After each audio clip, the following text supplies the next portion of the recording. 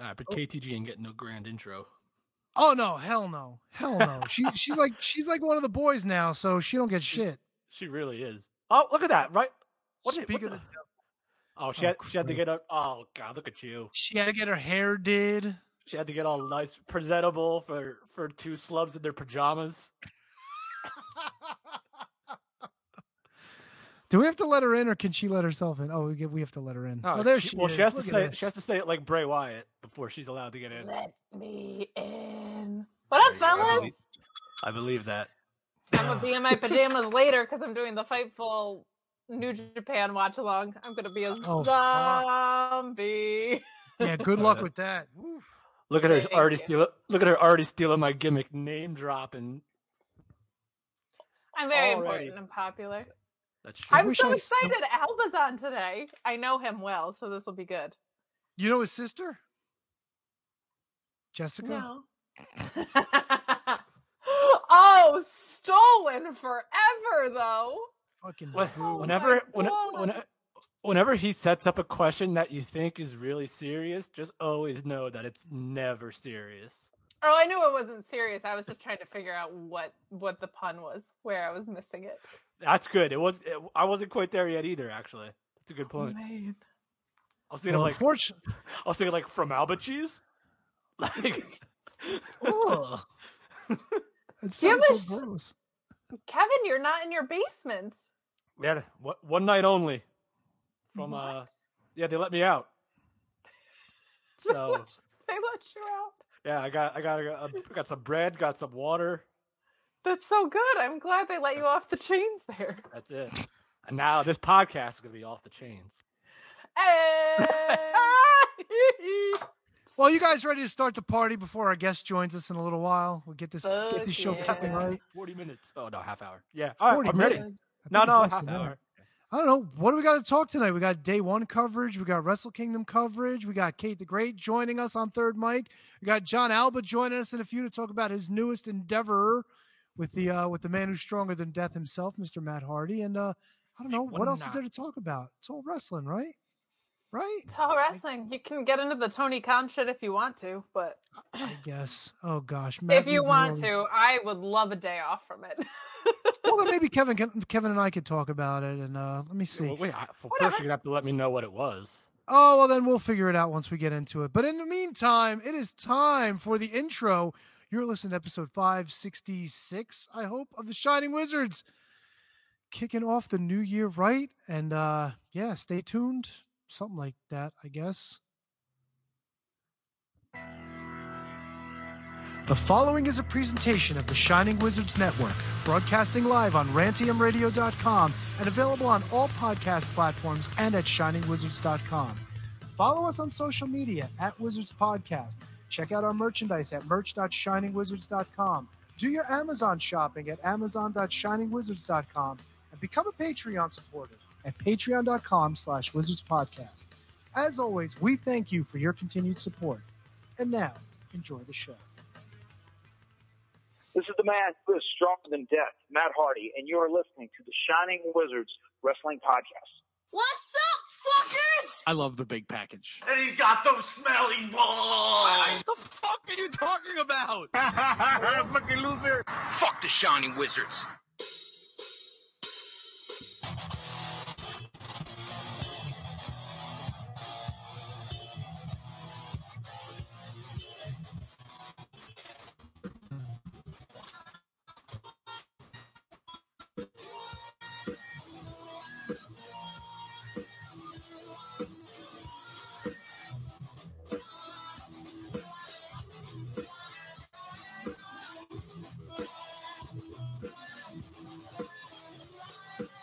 Once again, it's time to join your favorite cast of characters on the Shining Wizards Wrestling Podcast.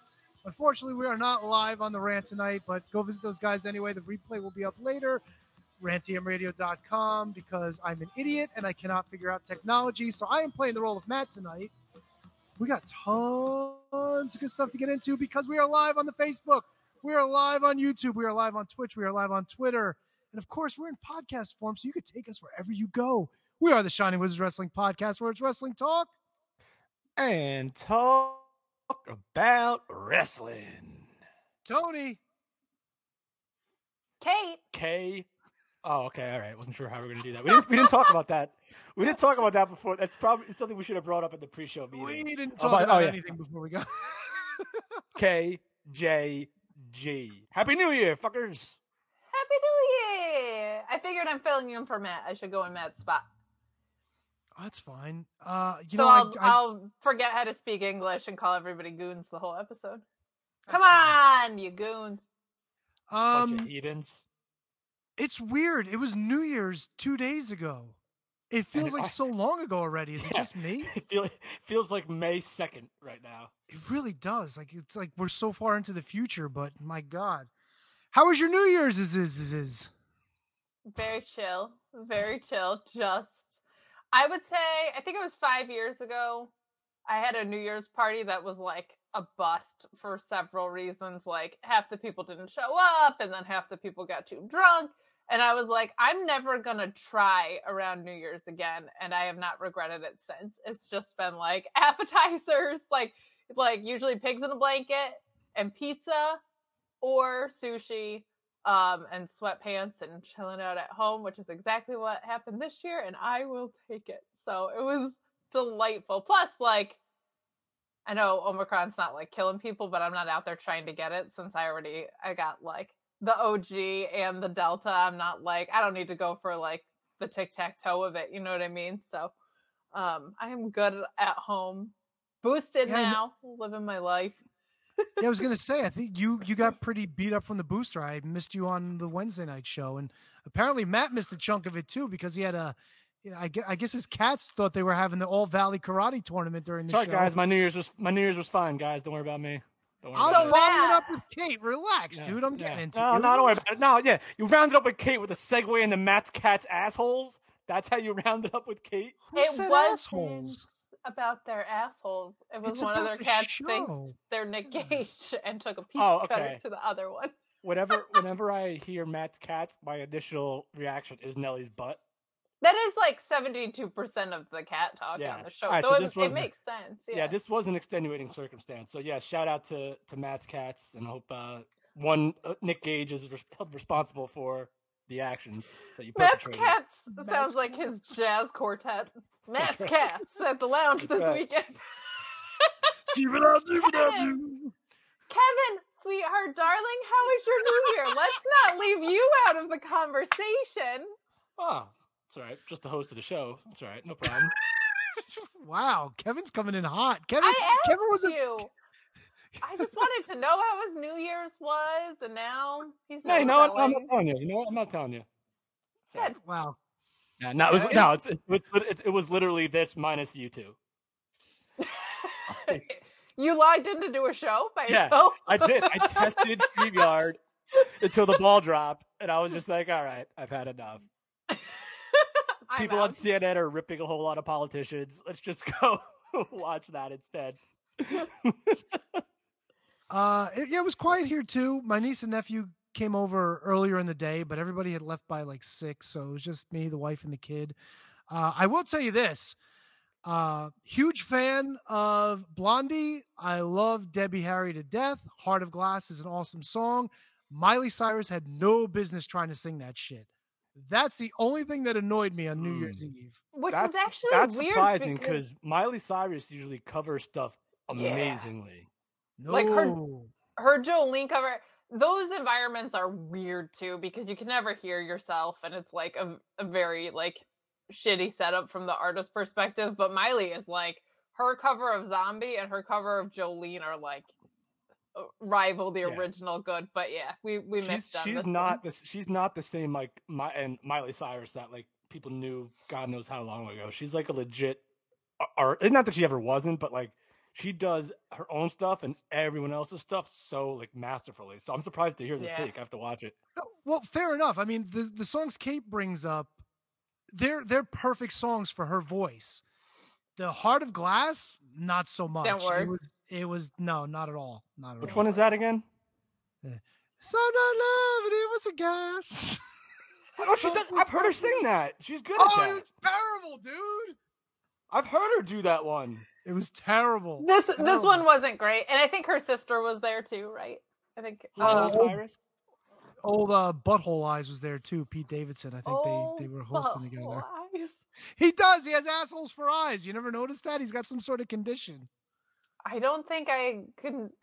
I've seen a lot of cat buttholes, so you think I would have known because I do a show with Matt, but I did not notice that he has buttholes for eyes, really. Oh yeah, and if you Google Pete Davidson butthole eyes, like you'll find like tons of comparisons. I am going to not do that.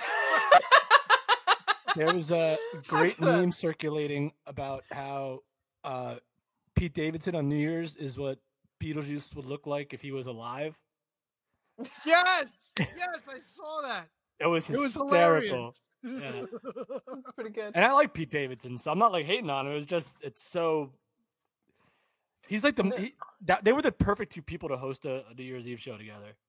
I heard they were really good. I had watched like the Seacrest, Dick Clark, terrible, whatever jobber of a host that they got to sit in with Ryan Seacrest. She was terrible. And here's the thing about that, Kate, is because I watched a lot of that too, only because it's like that's the go-to. That's what you go the Dick to. Clark one. That's what you go to when you grew up and like when your parents would let you stay up to midnight. Like that's what was always on.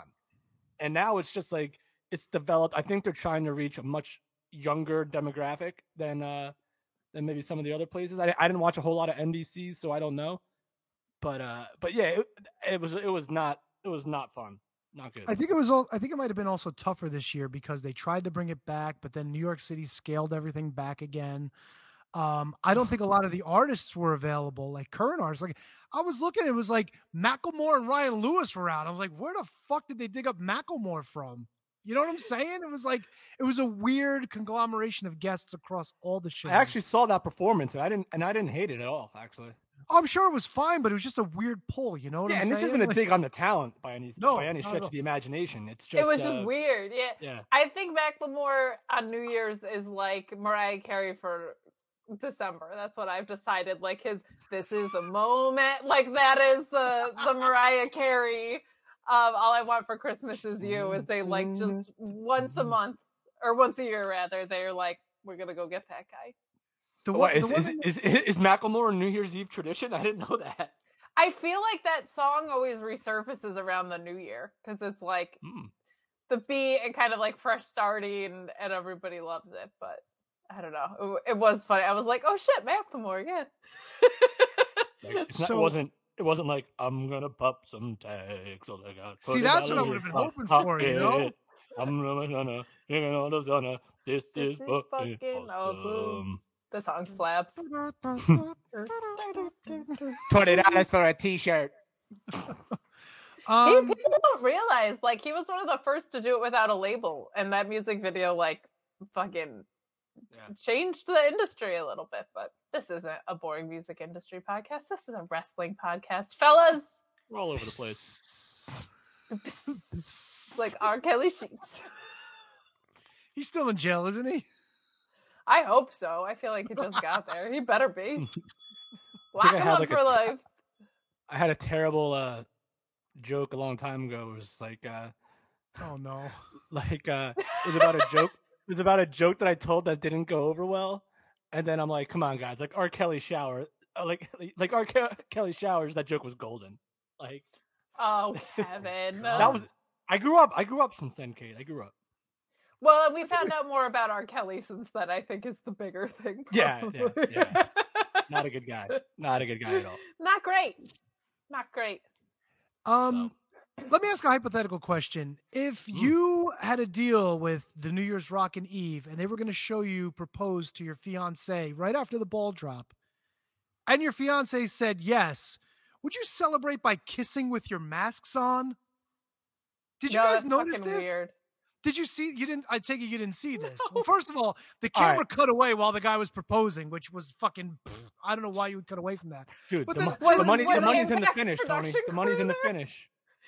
Impact's production crew was doing this. Pretty much. But then they get up and they didn't lift up their masks or anything. They just like went mask to mask. I was, what? Really? You're gonna marry this woman. You can't kiss her now. Like, And they're gonna bone later. Come on, let's get real. They might have boned right there. Who knows? You know, it's probably fucking did. New York City. I'm going out on a limb that Uh-oh. they got to do that, and it was put on TV, but they had to have the optic of, hey, we're all wearing masks. Look at these people making out. Meanwhile, everyone else in the entire city, no mask. But for this moment, this is one that people are going to care about.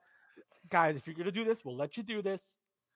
But you have Keep to your masks kiss on. with your mask This on? is the moment. T-shirt costs $20. Hopefully you know what you're getting. I have This no is fucking money. awesome. This is fucking awesome. I do not understand. So I guess they had like pods, which They always do. They've had that since like September 11th. They've been putting people in pods. like in pod. Okay, yeah. And Pods this of is what, very- like 20,000? Yeah, pretty much. Oh, all right. Pretty much. Just makes no sense to me at Asian all. Joe's got a great line. On New Year's Eve, pizza rolls, chips, candy, and Royal Rumble 92 is all one needs. I love the callback. Asian Joe fucking rules. Yeah. Asian Joe's the Asian man. Joe knows what he's talking about. He's the best. I was thinking about like people in our community from this year specifically, because we've got a lot of OGs from your 10 years of podcasting, fellas. Asian Joe is such like a standout of this year of people that just fucking rule. Imagine we did that, Tony. Imagine we did like the Fan of the Year award every year. Oh God. I think the last Fan of the Year award we gave to was Louis Ramos, wasn't it? Oh my God. You know what I have to say about Asian Joe? Because Kevin What's hates that? it when you steal gimmicks. Oh All right. Kate, if this is gonna keep happening, we just can't have you back. I'm sorry. Yeah, Kate, I don't I'm taking understand it why. to Fight Club. See, I don't understand why you think it's okay to steal Kevin's gimmicks. You know what I'm saying? Not that Kevin stole that from a wrestler or anything, you know. No. RVD stole it from him, I heard. That's right. That's probably true. When we saw him at Legends of the Ring that one time. He's like, yo, can I get that? Kevin's like, no. And he's like, I'm taking it anyway. Here's the thing, though. It was like 2006 or 2000, whatever the heck it was. I don't even remember. But whenever it was, like, he just didn't remember that he actually already did that. So he thought that I gave it to him. Kevin Was brought it like back. like when somebody is like, you can use my finisher? You were like, you can use my Yeah. 3-letter. That's funny. I actually had a top 5 going about this particular topic, but I just couldn't close it out the way I wanted to. It was literally about using people currently on the roster using other people's finishers and keeping it the same name as they used it. Ooh. That's a good one. It's a good one, but I can have 5 after the break, but it just might be a little twangy, if you will. Unless I can just give you what I had and we can talk about it. Kevin's 2 things would be thought about it or, oh, that's a good one. All right, Tony. I'm trying to think of what's in play that's still called. All right, Look, so man, I can think of 2. I love my the top 5. initial thing was I wanted to do it with people that are still active, but then the number 1 would be off the list. So I think I could actually do it. So you know what?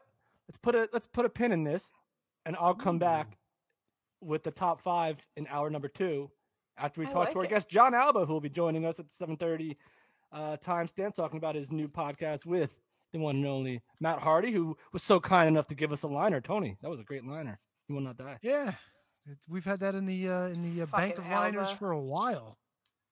Fucking Alba. All right, Kate, is this gonna be a podcast of just you and him like reading your live tweets about each other? No, we'll probably that'd be talk about the sweet. wave for a good 40 minutes, though. He's so anti the wave.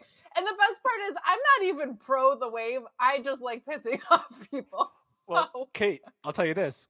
One time I went to a really boring surfing competition, so I had to start the wave.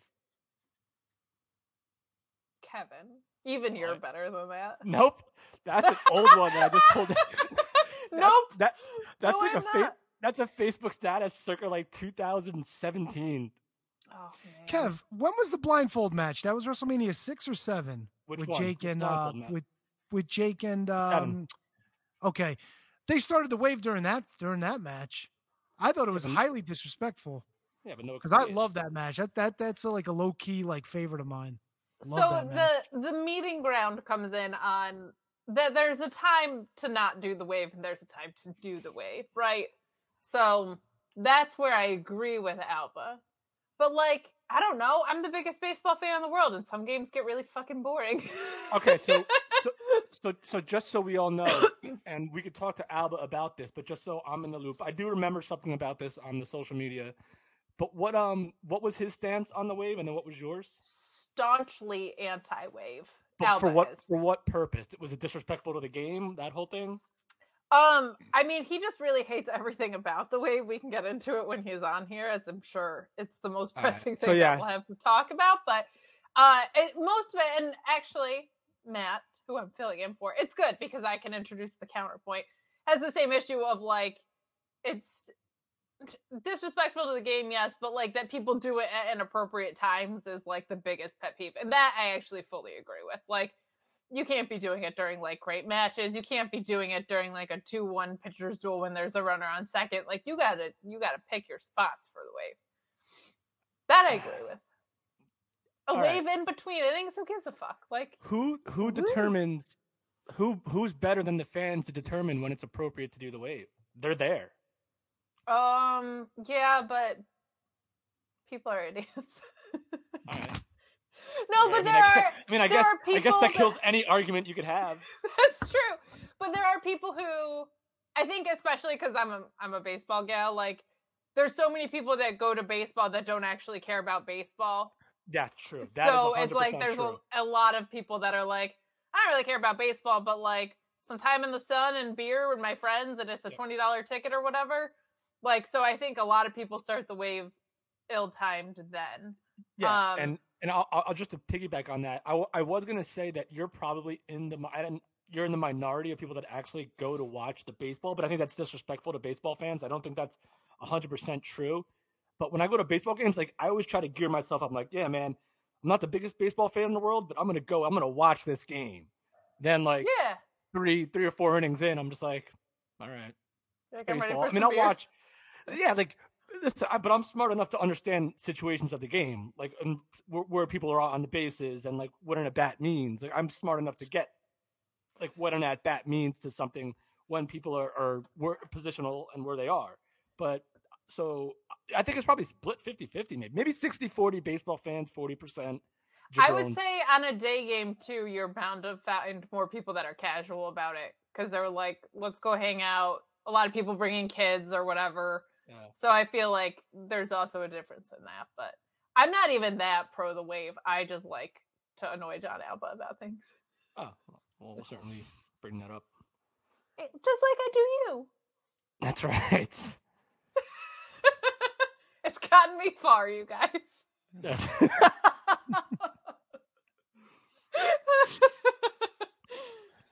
So what were we talking about before we got to the wave? Oh, the top 5, which I told you guys to put a pin in. That's right. Yep. I stuck the pin right there. So there it is. Put the pin in that. There is some love going on in the chat. Ryan saying that White Ryan loves Asian Joe, which that I just appreciate so much. There you go. Oh, beautiful. It's a lovely thing. The chat's been pretty awesome. Everybody's been very funny and insightful and annoying at the same time. But we love them all. Yeah, that's a cute way of saying Kate's annoying when she's in the chat. That's not true. Not true. Know. Well, and when I am, it's very much on purpose. I think you know that by now. Kevin, I will volley to you. Do you have anything we can cover in 8 minutes before our guest arrives? It's a great question, man. No, I'm actually legit like pondering it just because, I mean, we have picks from New Japan. We could talk AEW.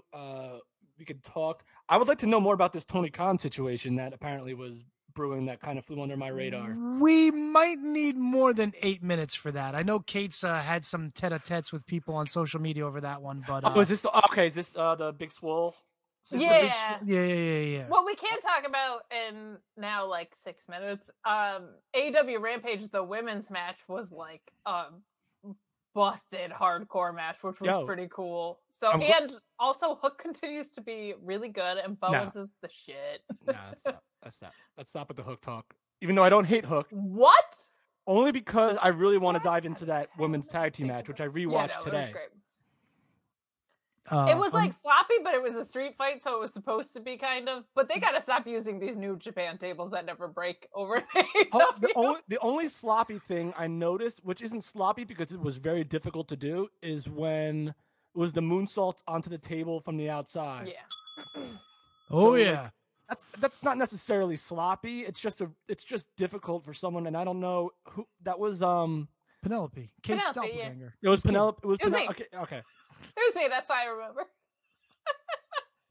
So I mean, it's difficult, but it was sloppy. But it also was kind of like one of those accidental cool things, like happened with Becky, where like a botch made a really cool moment, like how Nia split open Becky's face. Like Tay Conti looked fucking awesome with like blood running down her face. And it was it's a street fight. Like Kate, let's fucking go. Was the table that did not break in that spot? That wasn't the same table with the pile driver, was it?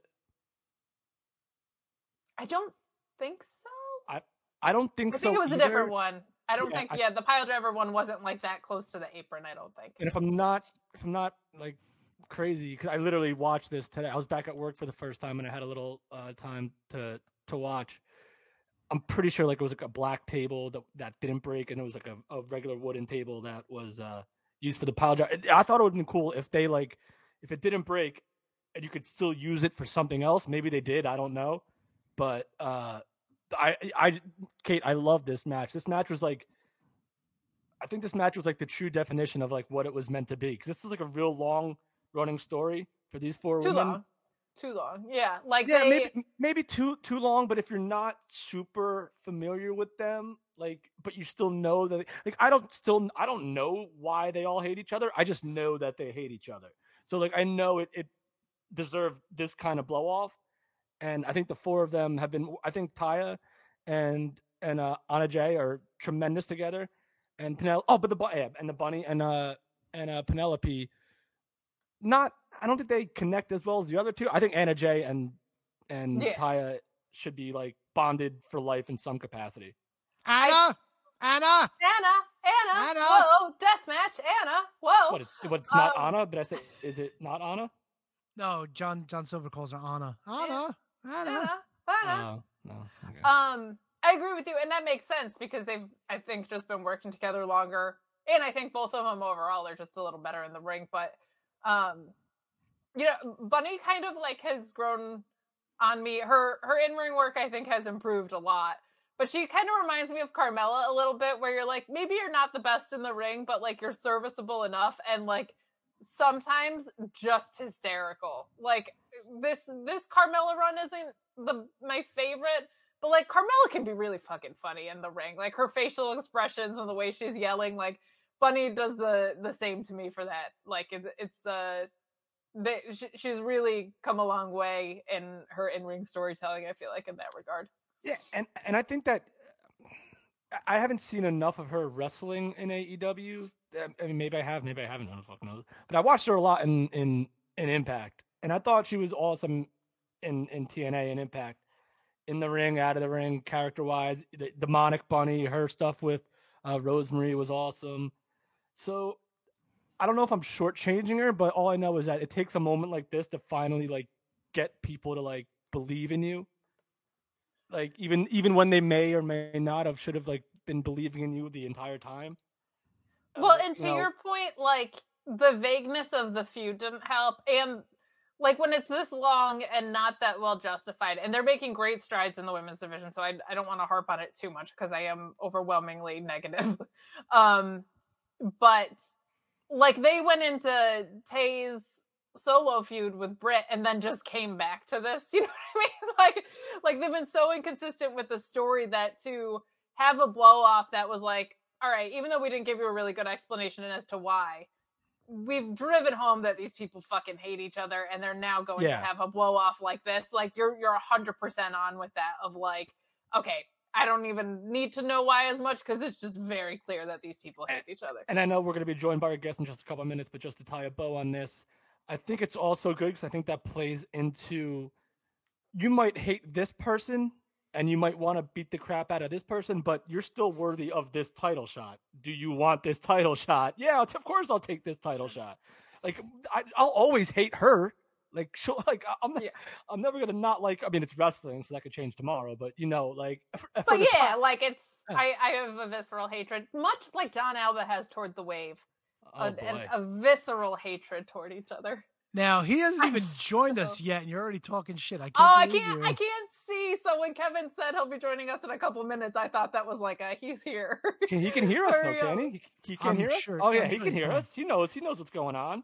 Well, not only can he hear us, but he can actually, chime in at this point. Oh, she left. I love it. She's gone. Hi, John Alba. Makes my life a lot easier. I agreed to an appearance here. I waived my booking fee to appear on the Shining Wizards, and yet no one decided to give me the Iggy that Kate Hensler was going to be hosting and presenting and bothering me. What was it that you did to your booking fee, John? All right, so John, this all came about last minute.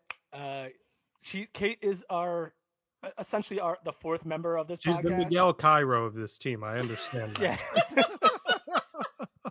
But yeah, that's like a very niche early 2000s baseball joke, if anybody gets it. So we were actually just talking about the niche baseball. And all right, so let me ask you this. I know you don't talk about wrestling on this show, so yeah, the first hour. No, you have to watch wrestling to talk about wrestling. True. So what would you say in a packed Yankee Stadium? Why is that not a banner? I don't know. Sorry. What would you say would be the percentage of casual baseball fans and passionate baseball fans in a packed Yankee Stadium? All right, so maybe Yankee Stadium was a terrible. I was gonna say I haven't seen this new stadium packed ever, so I don't know. The old stadium, for the sake of percentages. I mean, the old stadium had a great atmosphere. The new stadium, outside of like 2017, a little of 2018, there really wasn't a whole lot going on there. The problem is the Yankees have outpriced their blue collar fan that made so much of that Yankee fan base during that dynasty era, and they've outpriced them. And I think that's a baseball wide problem. Okay, but especially with the Yankees, and I don't think the Yankees are putting forth a product right now. Sure, they're making the playoffs, but they're barely making the playoffs. I don't think it's a product that the casual person wants to invest a ton of money to go see. And why should they? Especially when you can watch it at home and not have to deal with traffic. Like at this point in my life, I'm approaching 30. I very much have reached the age of old man over here. All right, yeah. No. But like, and this is my point here that I'm not that old, but I very much have reached the point in my life of let's try to beat the traffic. So you know, the incentive isn't super high to pay a ton of money to see things. So I think as far as like percentages, like I'd say the diehards are a very small percentage of any Yankee game at this point. Alba, who is on your top poster behind you? Because I think I had the same one. Yeah, so these posters behind me, the white one, that's the 98 Yankees. Okay. And then the one above that are the 99 Yankees. I had something. The 99 one. I'm in the process of. I'm in a temporary home studio now, also known as my childhood basement or bedroom, rather. And I'm in the process of kind of trying to set it up for wrestling stuff. But I took some stuff down. I had from I think it was the Daily News from 1998. They did a cartoonized version of every single player on the 98 Yankees on a newspaper rollout. And I just took that down. It's over there somewhere. But yeah, it was back there, and got a lot of stuff. I got a Ken Danico. I was at Ken Danico night when the Devils retired his jersey, and you know they have the banners that they hang up in the rafters, and they gave away to anyone who's in attendance like miniature versions of the banners. So I stuck it out in my ceiling with a thumbtack back in like 2004, and it's still hanging up there. It hasn't been touched since. So I got some pretty cool memorabilia around here. I had my childhood bedroom was, God bless my parents, fucking lime green, dude. Like electric lime green. I thought it was so cool. They had to put like 4 coats of primer on it before they could even paint it when they tried to sell the house. God bless them. But the wall that like my dresser was on was just the same, like coated and all of those. We unfortunately lost a bunch of them in a flood, which sucks. But like, I have pictures of it, and I'm like, I remember that one. I remember that one, and I'm pretty sure your '99 poster was one of the ones I had. But yeah, no, I got a lot of cool stuff here. Like above me right there, I got a '98 World Series pennant, which is kind of cool. the '98 team, bro. Some good stuff. If we're just throwing wrestling at the window at this point. We'll get there. I've got 139 scenarios to test your baseball rules knowledge right here. This book probably hasn't been open in 15 years. I just got a lot of dust. Just put that away. Yeah, there's a lot of good stuff here. So you mentioned the Danico poster. I'm wearing I actually had it was between the Seton Hall and the Devil's hoodie to wear tonight. The first time we met you, or myself and Matt met you, were wearing the Prudential Center. Yeah. So will we be seeing you this Wednesday at Dynamite or no? To be determined. I have a ticket, but I'm going to Newark earlier in the day to record episode 2 of The Extreme Life of Matt Hardy with Matt in person. So, hell is that for? No, all right. So it's normally for when somebody drops a name, but but you have the reason to drop the name. Yeah, it's literally part of.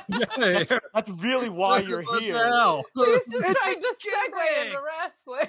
It's to give a little punch if you want me to behind it. start dropping names, I'll start dropping names. Oh, just got a text from so and so at AEW, so I could just literally. Thank goodness he called right before. WWE's top PR guy called me 2 seconds before this.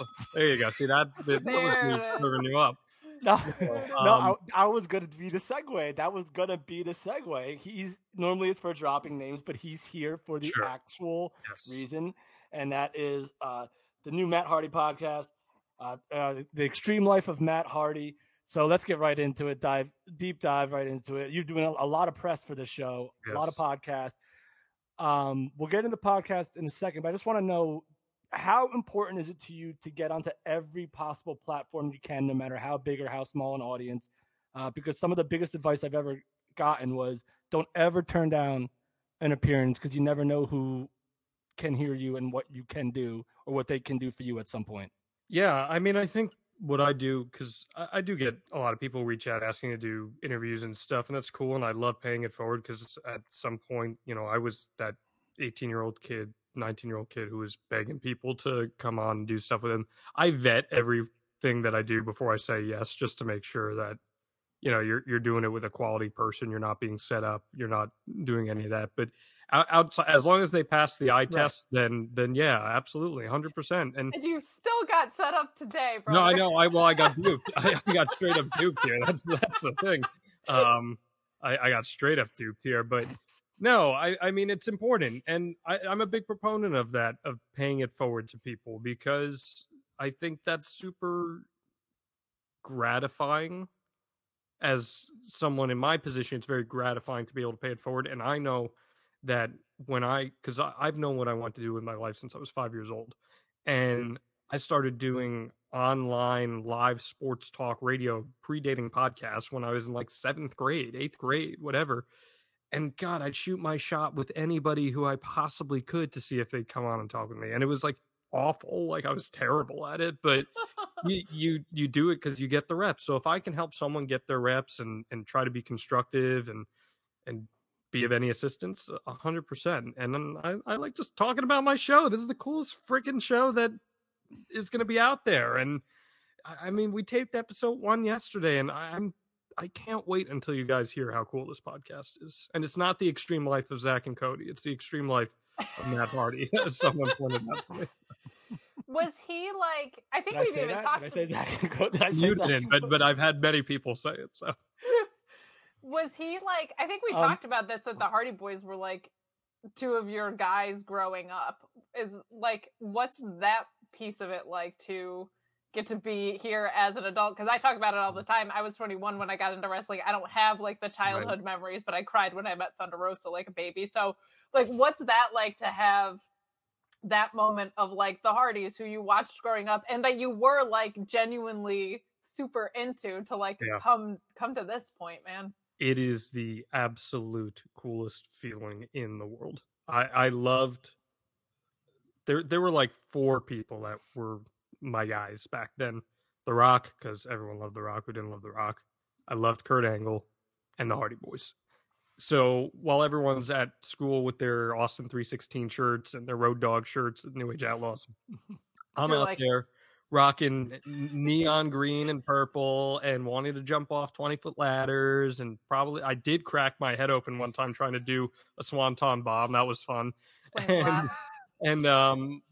I, more on the micro level, Matt Hardy was the one I resonated with. It wasn't Jeff, and it was nothing against Jeff. I love Jeff. But it was Matt Hardy. I always felt like Matt Hardy was the secret sauce of the Hardy Boys. There was something about him that tied it all together. Jeff was the sizzle, Matt was the steak. Yeah. So I really liked that about them. And as Matt's career unfolded, we saw him overcome adversity. We saw him overcome hardships. We saw him reinvent. And at the heart, character development and storytelling is the bread and butter of what I do and what I focus on. So when I was coming up with ideas for podcasts, Matt Hardy was the guy right from the onslaught. I was like, this is the guy who's going to have so much to offer. Yeah, and let me cut you off real quick right there, because you mentioned vetting processes when you want to do podcasts. Was there any sort of vetting process, knowing absolutely nothing about your relationship with Matt Hardy, if one existed before, or if one, or obviously one exists now? Was there a vetting process between him and yourself? Did you go to him with this, or did he? Yeah. Did he want to provide this platform and he like interviewed? No. Or what? Like, how was that? What was that like? So I want to say I had the idea pop into my head about 3 years ago. That was like, this is something that I think would be a great podcast. You know, just as around the time Conrad is starting shows with JR and Bischoff. And I'm like, you know who would have such a great one? Matt Hardy. This guy's been everywhere. He's had so many different iterations of his character. There's so much that he can bring to the table on a podcast, and it would be different. And I just kind of kept it in the back of my head because I didn't really have the platform at the time. So once I signed with Conrad, that gives you a little bit of street cred, right? So Matt had followed me on Twitter last summer, and we exchanged pleasantries. We have some mutual friends. And then once I signed with Conrad, I waited a couple weeks, and I was like, okay, I think this is time. I'm going to pitch him. So I just slid into his DMs, as one does, and I said, Matt, I got an idea, and I know that you're always about reinventing and being ahead of the curve, because that's the thing that appeals to me about Matt. He's always ahead of the curve. He's always been ahead of internet trends. He's always been ahead of all that stuff. I'm like, I have an idea that I think can really change the way that pro wrestling podcasting is done. You just got to give me a call, and all I need is 5 minutes of your time. So I went 3 weeks without hearing from him, and then I got a phone call and said, Hardy, Matt. I was like, oh shit, okay. And within 5 minutes of talking, I knew that we were going to be set. And then before an episode of Dynamite in Orlando, whenever that was that like October 23rd or something like that? He and I got lunch. We were supposed to only grab lunch for like about an hour, and we were there for like 2.5 hours, and we just banged out a year's worth of shows there, and we were off to the races. So in a world where there's podcasts about professional wrestling everywhere, obviously you pitched him about something completely different and you think you could have a great idea. How hard is it to sell a guy who's literally done everything in professional wrestling to come do a podcast when he's not quite sure? I mean, he's Matt Hardy. We get it. He's him and his brother are the most popular tag team of all time. You understand. Mm-hmm. But you said it took 5 minutes. Was there any specific detail of that pitch that sold him other than, we can do it differently? That's a good question. There, mm-hmm. Yeah. No, there was. And I think that's my biggest piece of advice too, for anyone who is looking to get into the podcast game. You have to do something different, and you have to, because the market is so saturated right now. So you have to do something different. So my pitch to him was, right now nostalgia podcasts are huge, and that's awesome. Conrad has killed that market. It's incredible.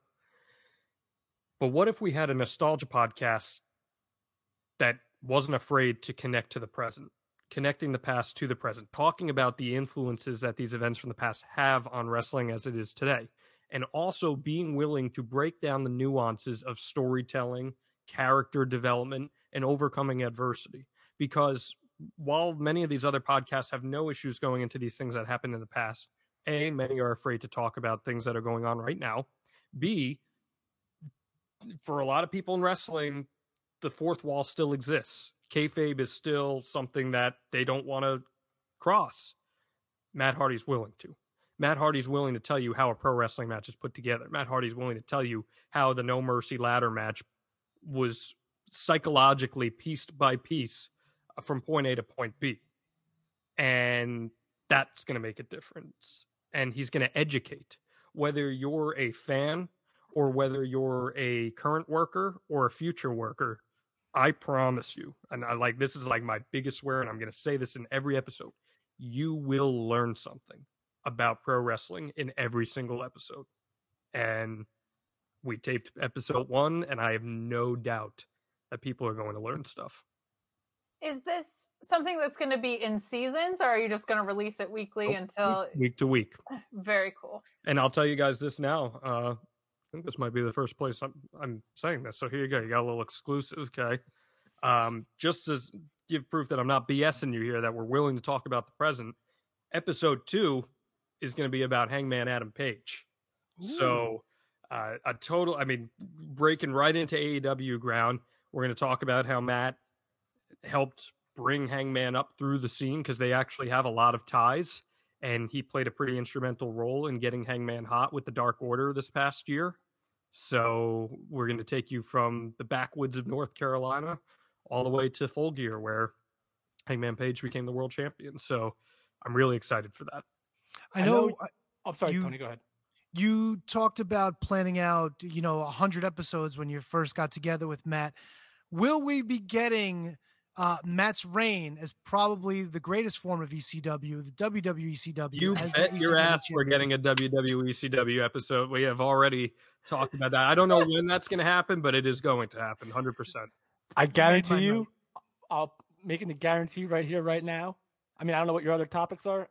Hangman Adam Page is a pretty good one.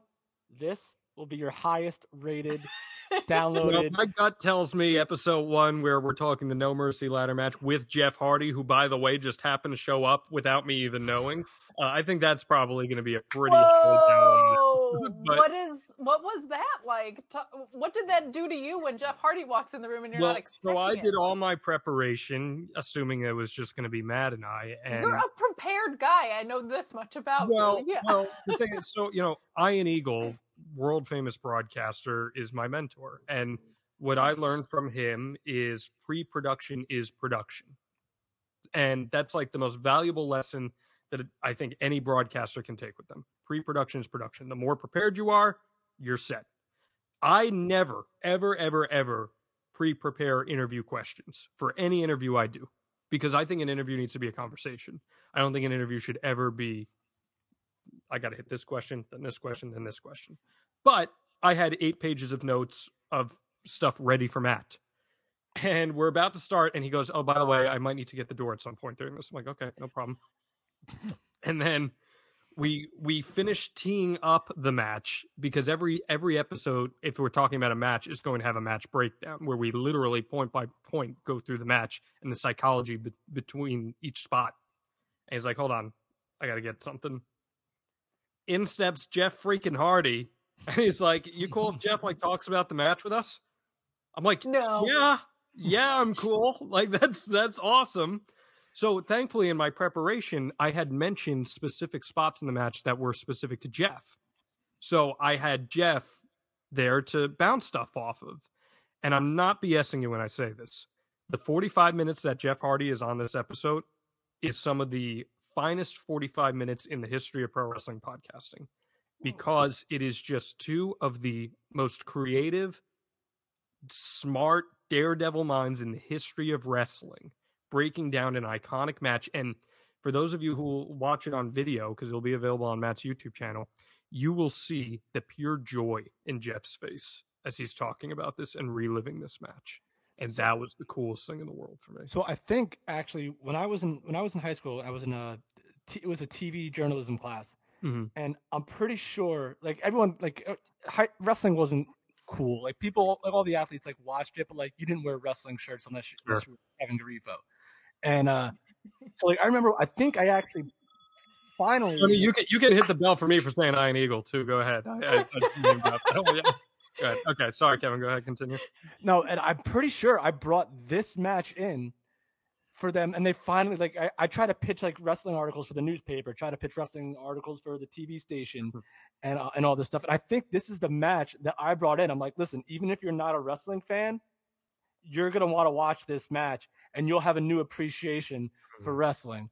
And while it wasn't 100% Right. enjoyed, it was the teacher appreciated that I was so passionate about it. And and that was a class of 20 people, your audience is going to be 10 times more massive. So having this match and having Matt and Jeff, maybe by 5 or 6 people, so having Matt and Jeff break this down has got to be, I'm looking forward to it. So it's got to mean the world to you. What I appreciated so much too was Matt put so much effort into this, and I was not expecting that. I'm so used to working some of these shows where the guys just kind of show up and I do all the research, and Matt reached out to Edge, Christian, Jeff, and was like picking their brains on like, hey, do you remember this? Do you remember this? Do you remember that?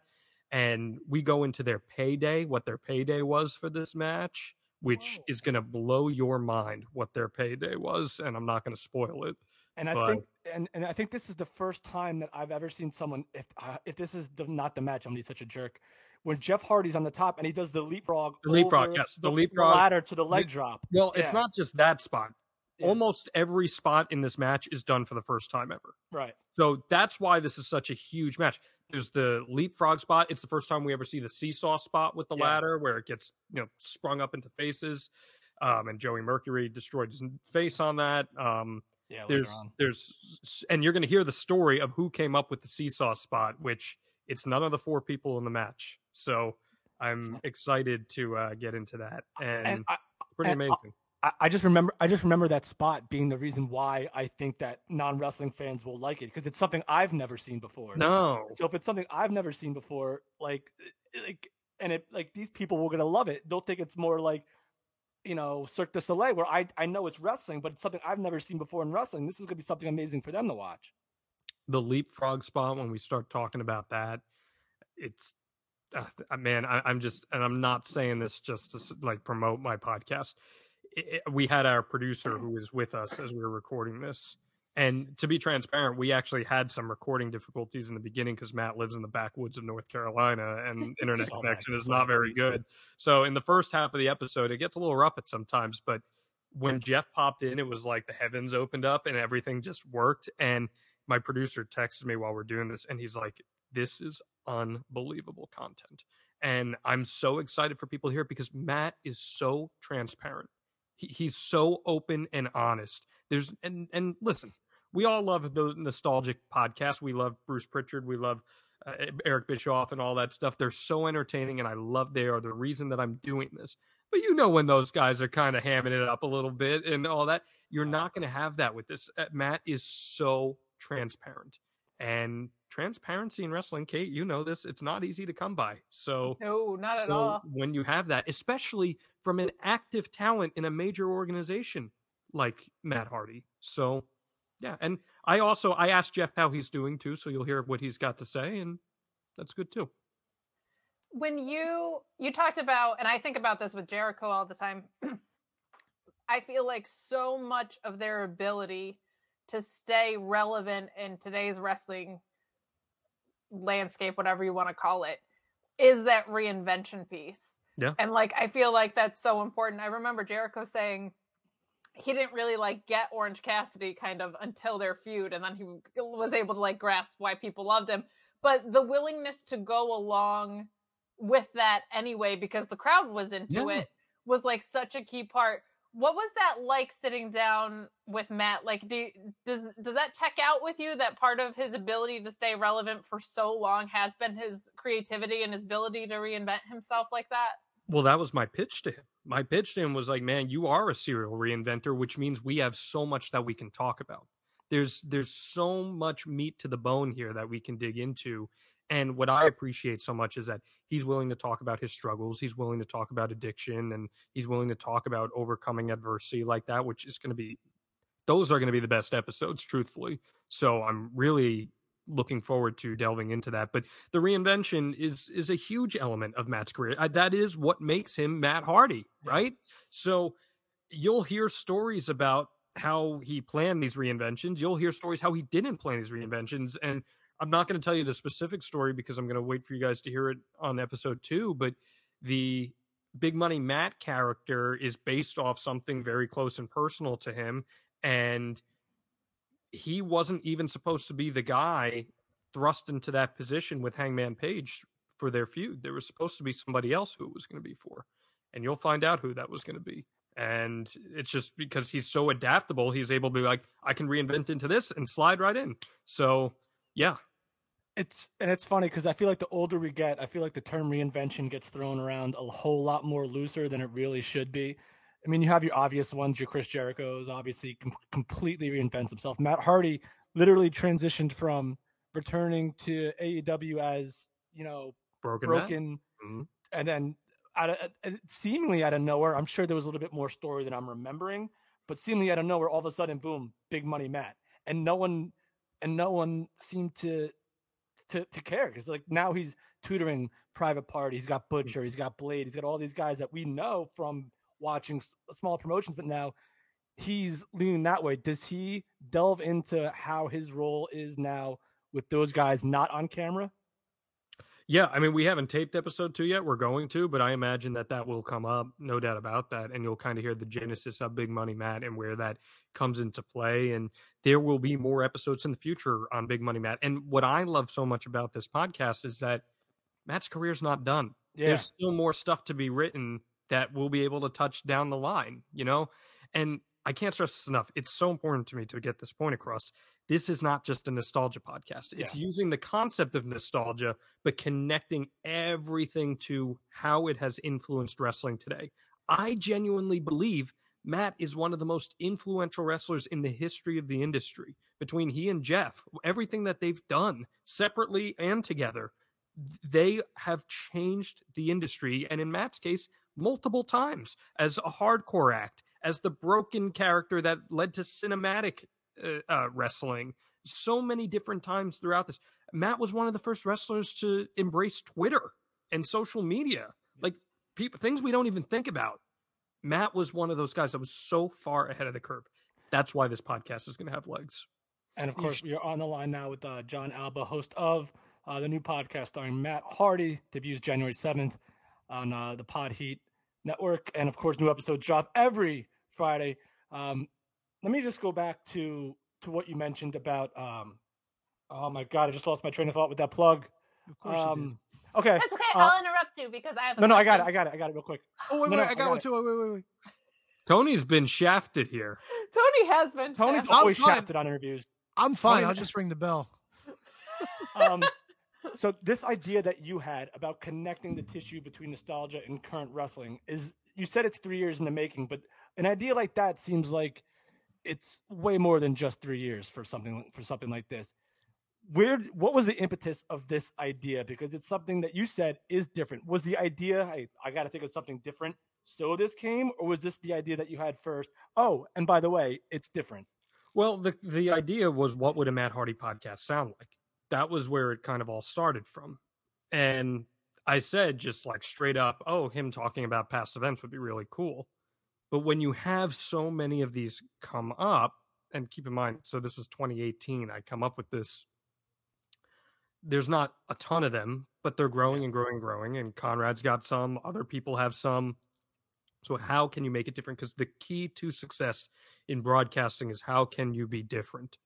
And that was what immediately appealed to Matt. So I just was trying to formulate ideas, and like, producing content is kind of what I do for a living. That's, I have a TV background where I produce TV at the national level. I produce it at the local level, at the regional level. So when you're someone who has to constantly cultivate ideas and come up with stuff, your brain just kind of thinks a certain way. So I would see something on TV and I'd be like, okay, how can we adapt that and make it this way?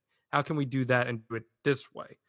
That's kind of, if you're a content creator, you have to think like that. And I mean, I can't go into specifics right now, but I have another podcast that I'm going to be launching soon that is also very much, I mean, Kate kind of knows about it, but without going into Very specific different. details, it's extremely Very different. different. Extremely Yeah. different. So that's just kind of what you have to do. All right, what do we got here? This question. Yeah. What is this Asian here? Joe asks, other than Matt Hardy, is there any other wrestler that you would have wanted to do this kind of show with?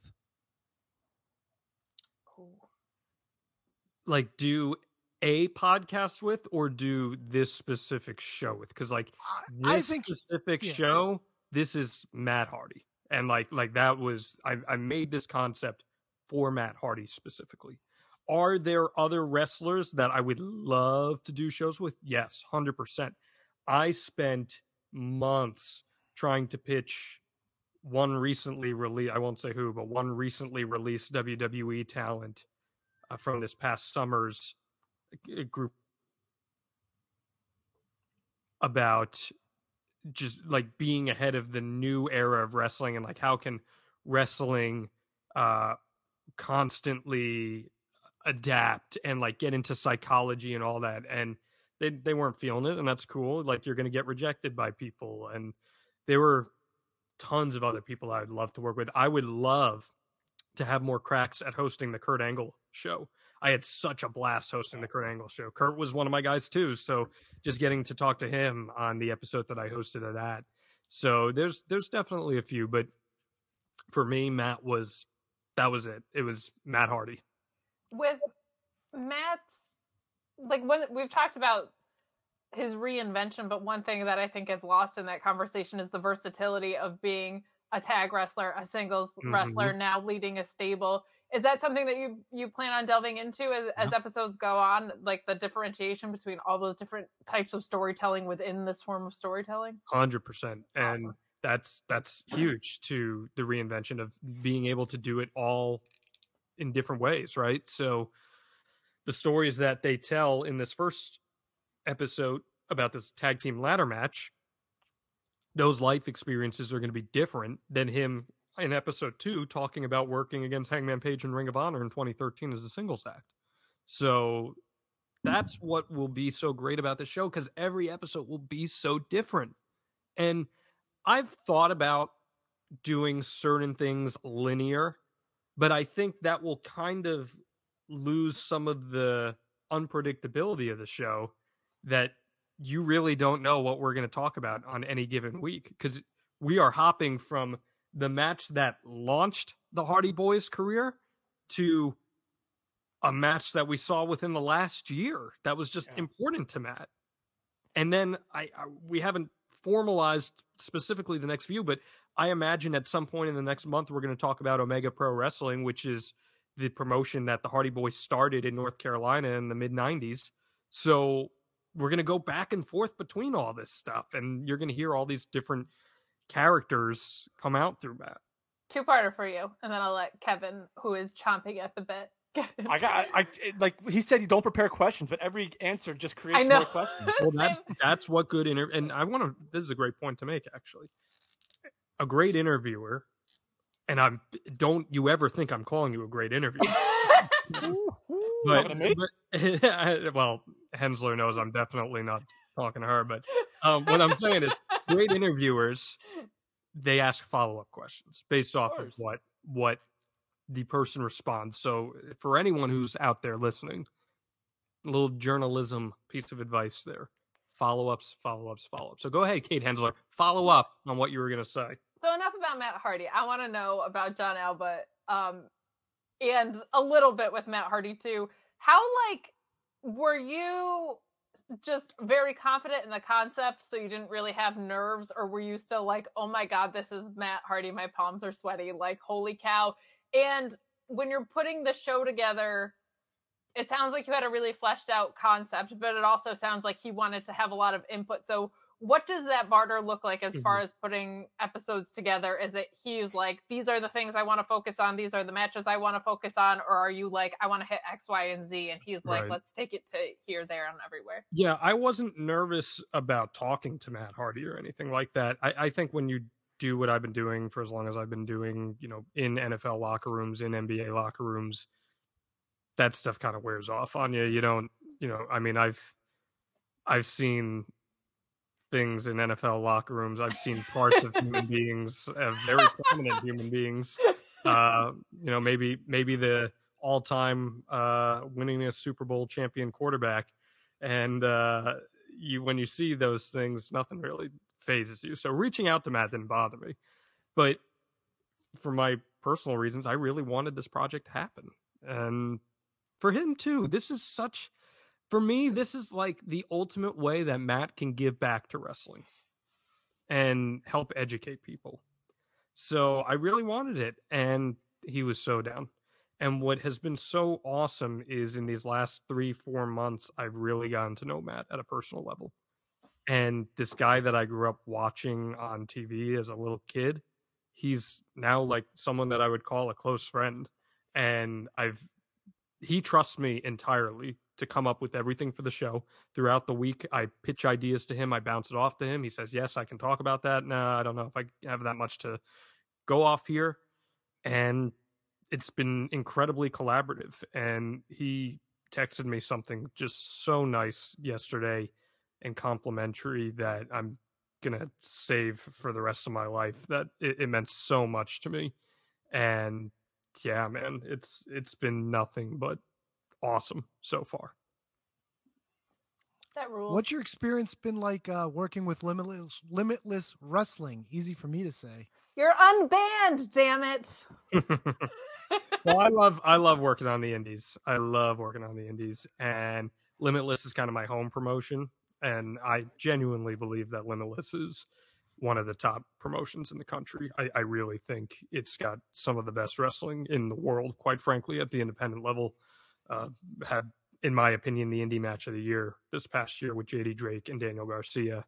And then just this past week at Restival, JD Drake and Alec Price. Again, yeah. Alec Price is unbelievable, and he's the next guy to break out in pro wrestling. But I've been involved with Limitless pretty much since show number 2 back in 2015, and seeing the growth has been incredible. We've had some ups and downs. I've been banned twice from Limitless, which not super cool. One was a 3-year ban, and the last was just a 3-month ban. But it's a great promotion. Prestigious is running wild, and I'm unbanned now. I can show up whenever. But I was planning on showing up at Restival in Worcester, Massachusetts, but I was told by Limitless wrestling promoter Randy Carver that it was Wausau, Wisconsin, not Worcester.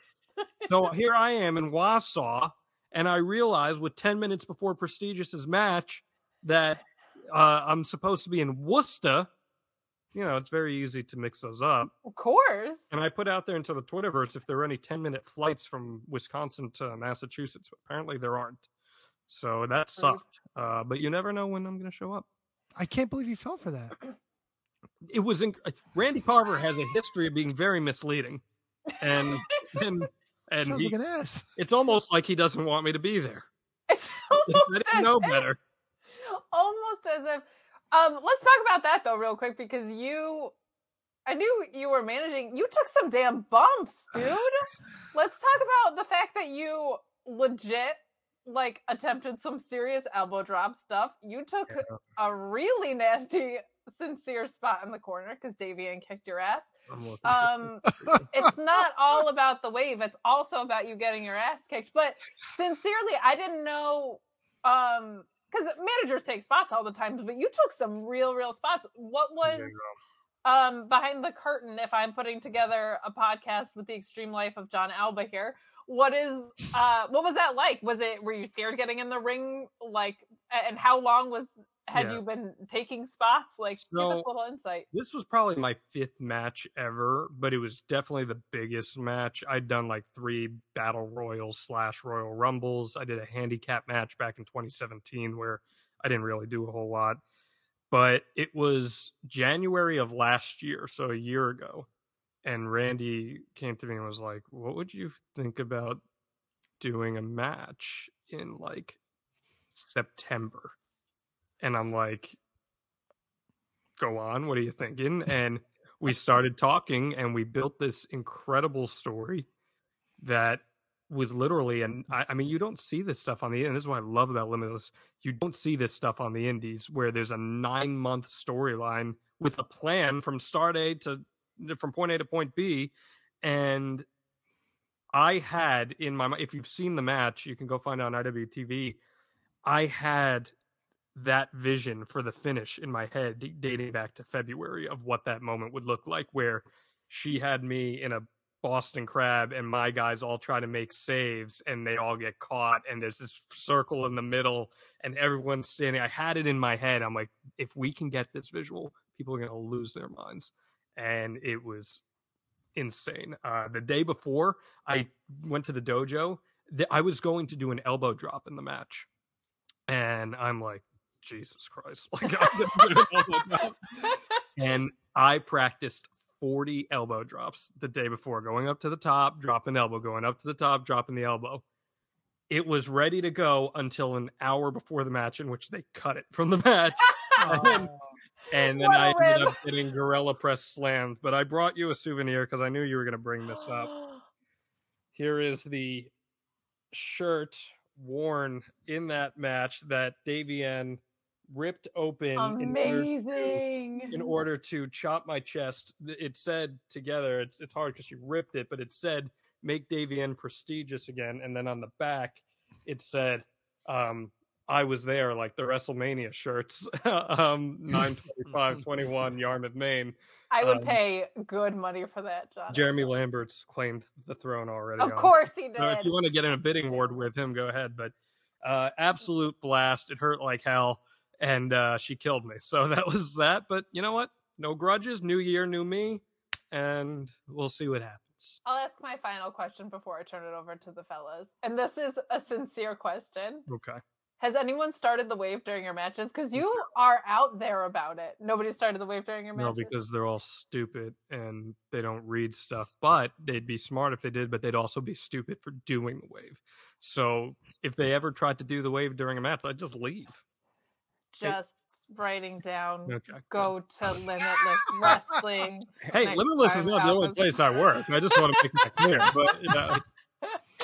Hey, John, you're telling me that if you weren't attending a surfing competition and it got really boring, you wouldn't start the wave?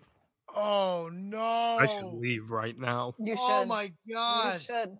At no point in your incoherent, rambling response did you say anything that could be considered a rational statement, Kevin. Everyone here is now dumber for having listened to that. I award you no points, and may God have mercy on your soul. Tell me right now, though, after a couple minutes, you're gonna laugh at that. No, Kevin. No. That's good. All right, so going back to my other questions before I was called the terrible interviewer. Sorry, I need to make this very clear, Kevin. There are two personalities to John Alba. There's John Alba, who answers very earnestly and honestly, and then there's the Emmy Award-winning John Alba character that may have he came out in that moment. So where's Erica right now? I know I said that was my last question. Erica is in Orlando right now. Still? All right. So. I miss her. So I'm actually surprised I remembered both of these questions because it's been like 20 minutes. And I have the memory of a freaking goldfish. Write it down. No, get out of here.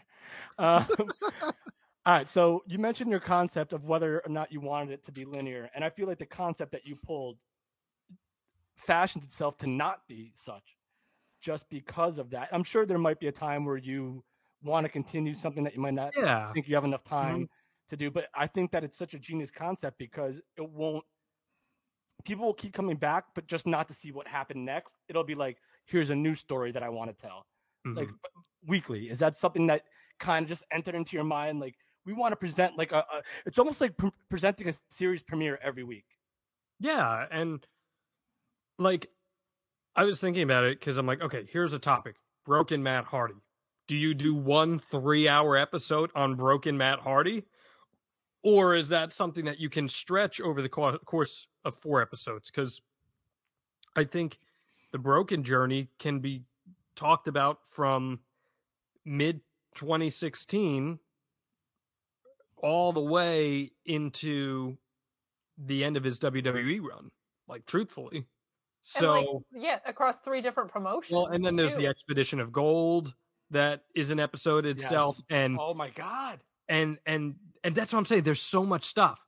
And there is an incredible story that when the time comes, I cannot wait because he told me this story and I almost want to forget about it so I can feel like I'm hearing it fresh again when we record the episode about the WrestleMania 33 return.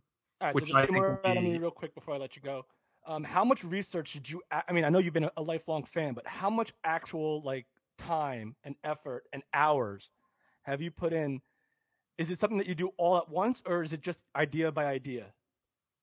for like researching for an episode. Yeah. I'd say I'm working throughout the day on and off for like 3-4 days on it. So like I've been working, I'd say to get all the prep ready for episode 1, it probably took about 4 days of just on and off going through newsletters, watching the matches, writing notes.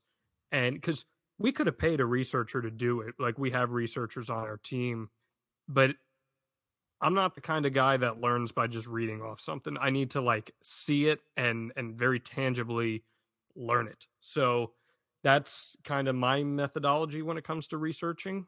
And yeah. And like, who doesn't want to go watch awesome wrestling matches, right? Well, like, and if I'm going to talk about breaking down a match and the psychology of the match, I need to see it firsthand. Yeah. You know, one thing I do think I have a pretty good understanding of, and it's because I work on the independent scene and see how matches are laid out, I have a pretty good understanding of how to tell a story in a match. So if I can convey that and break it down piece by piece, and why does this make sense to do this here versus this here versus this here, and compartmentalize that, then I'm doing my job well as the presenter for this. I had a follow-up question, but Kate, completely decided to to jump right in there.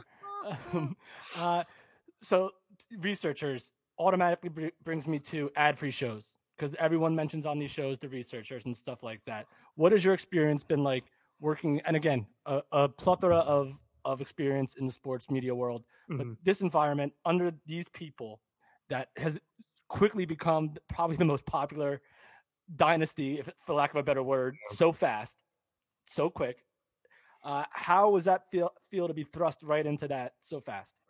It was a really big learning experience for me because I was so used to having to do everything myself in TV news. Like, there's no news crews anymore. Like, you are a one-man band. So I was doing that. And then when I join with ad-free shows, it's like there are people who are designated to do this and this and this. And people don't realize how big Conrad's team is. He's built an empire. So there's people facilitating different roles. So that was a lot to adjust to. But to their credit, they have given me a ton of creative freedom. I have several shows on ad-free shows that are exclusive to that platform. One-on-One with John Alba, which is a long-form interview series that I've always wanted. And they have been so therapeutic for my soul to just get a chance to do long-form interview. It's my favorite thing to do in the world. So getting to do that, I have a part in the interruption style show with Danny Cage, the owner of the Monster Factory, and that's called Up for Debate. And that is so cool, that show. I think it's like the coolest wrestling show in the world right now. And that's been a blast. And there's a few other miscellaneous projects that I've had in the works too for ad-free shows that you'll see. I think it's so cool that you linked up with Danny Cage because we all love Danny Cage here. Absolute the best. Don't inflate his ego. He does. That's that.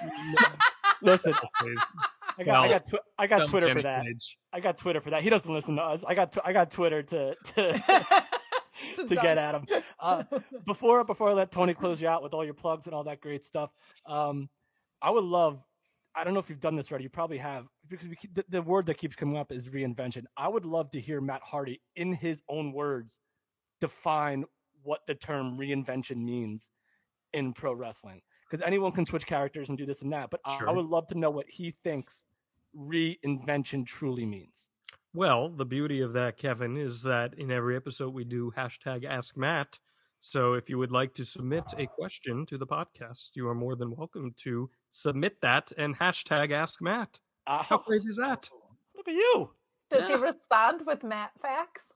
Well, okay, so actually here, you get an I love that version of Matt. You want an exclusive? Part of the caveat was every single episode begins with a Matt fact. Yes!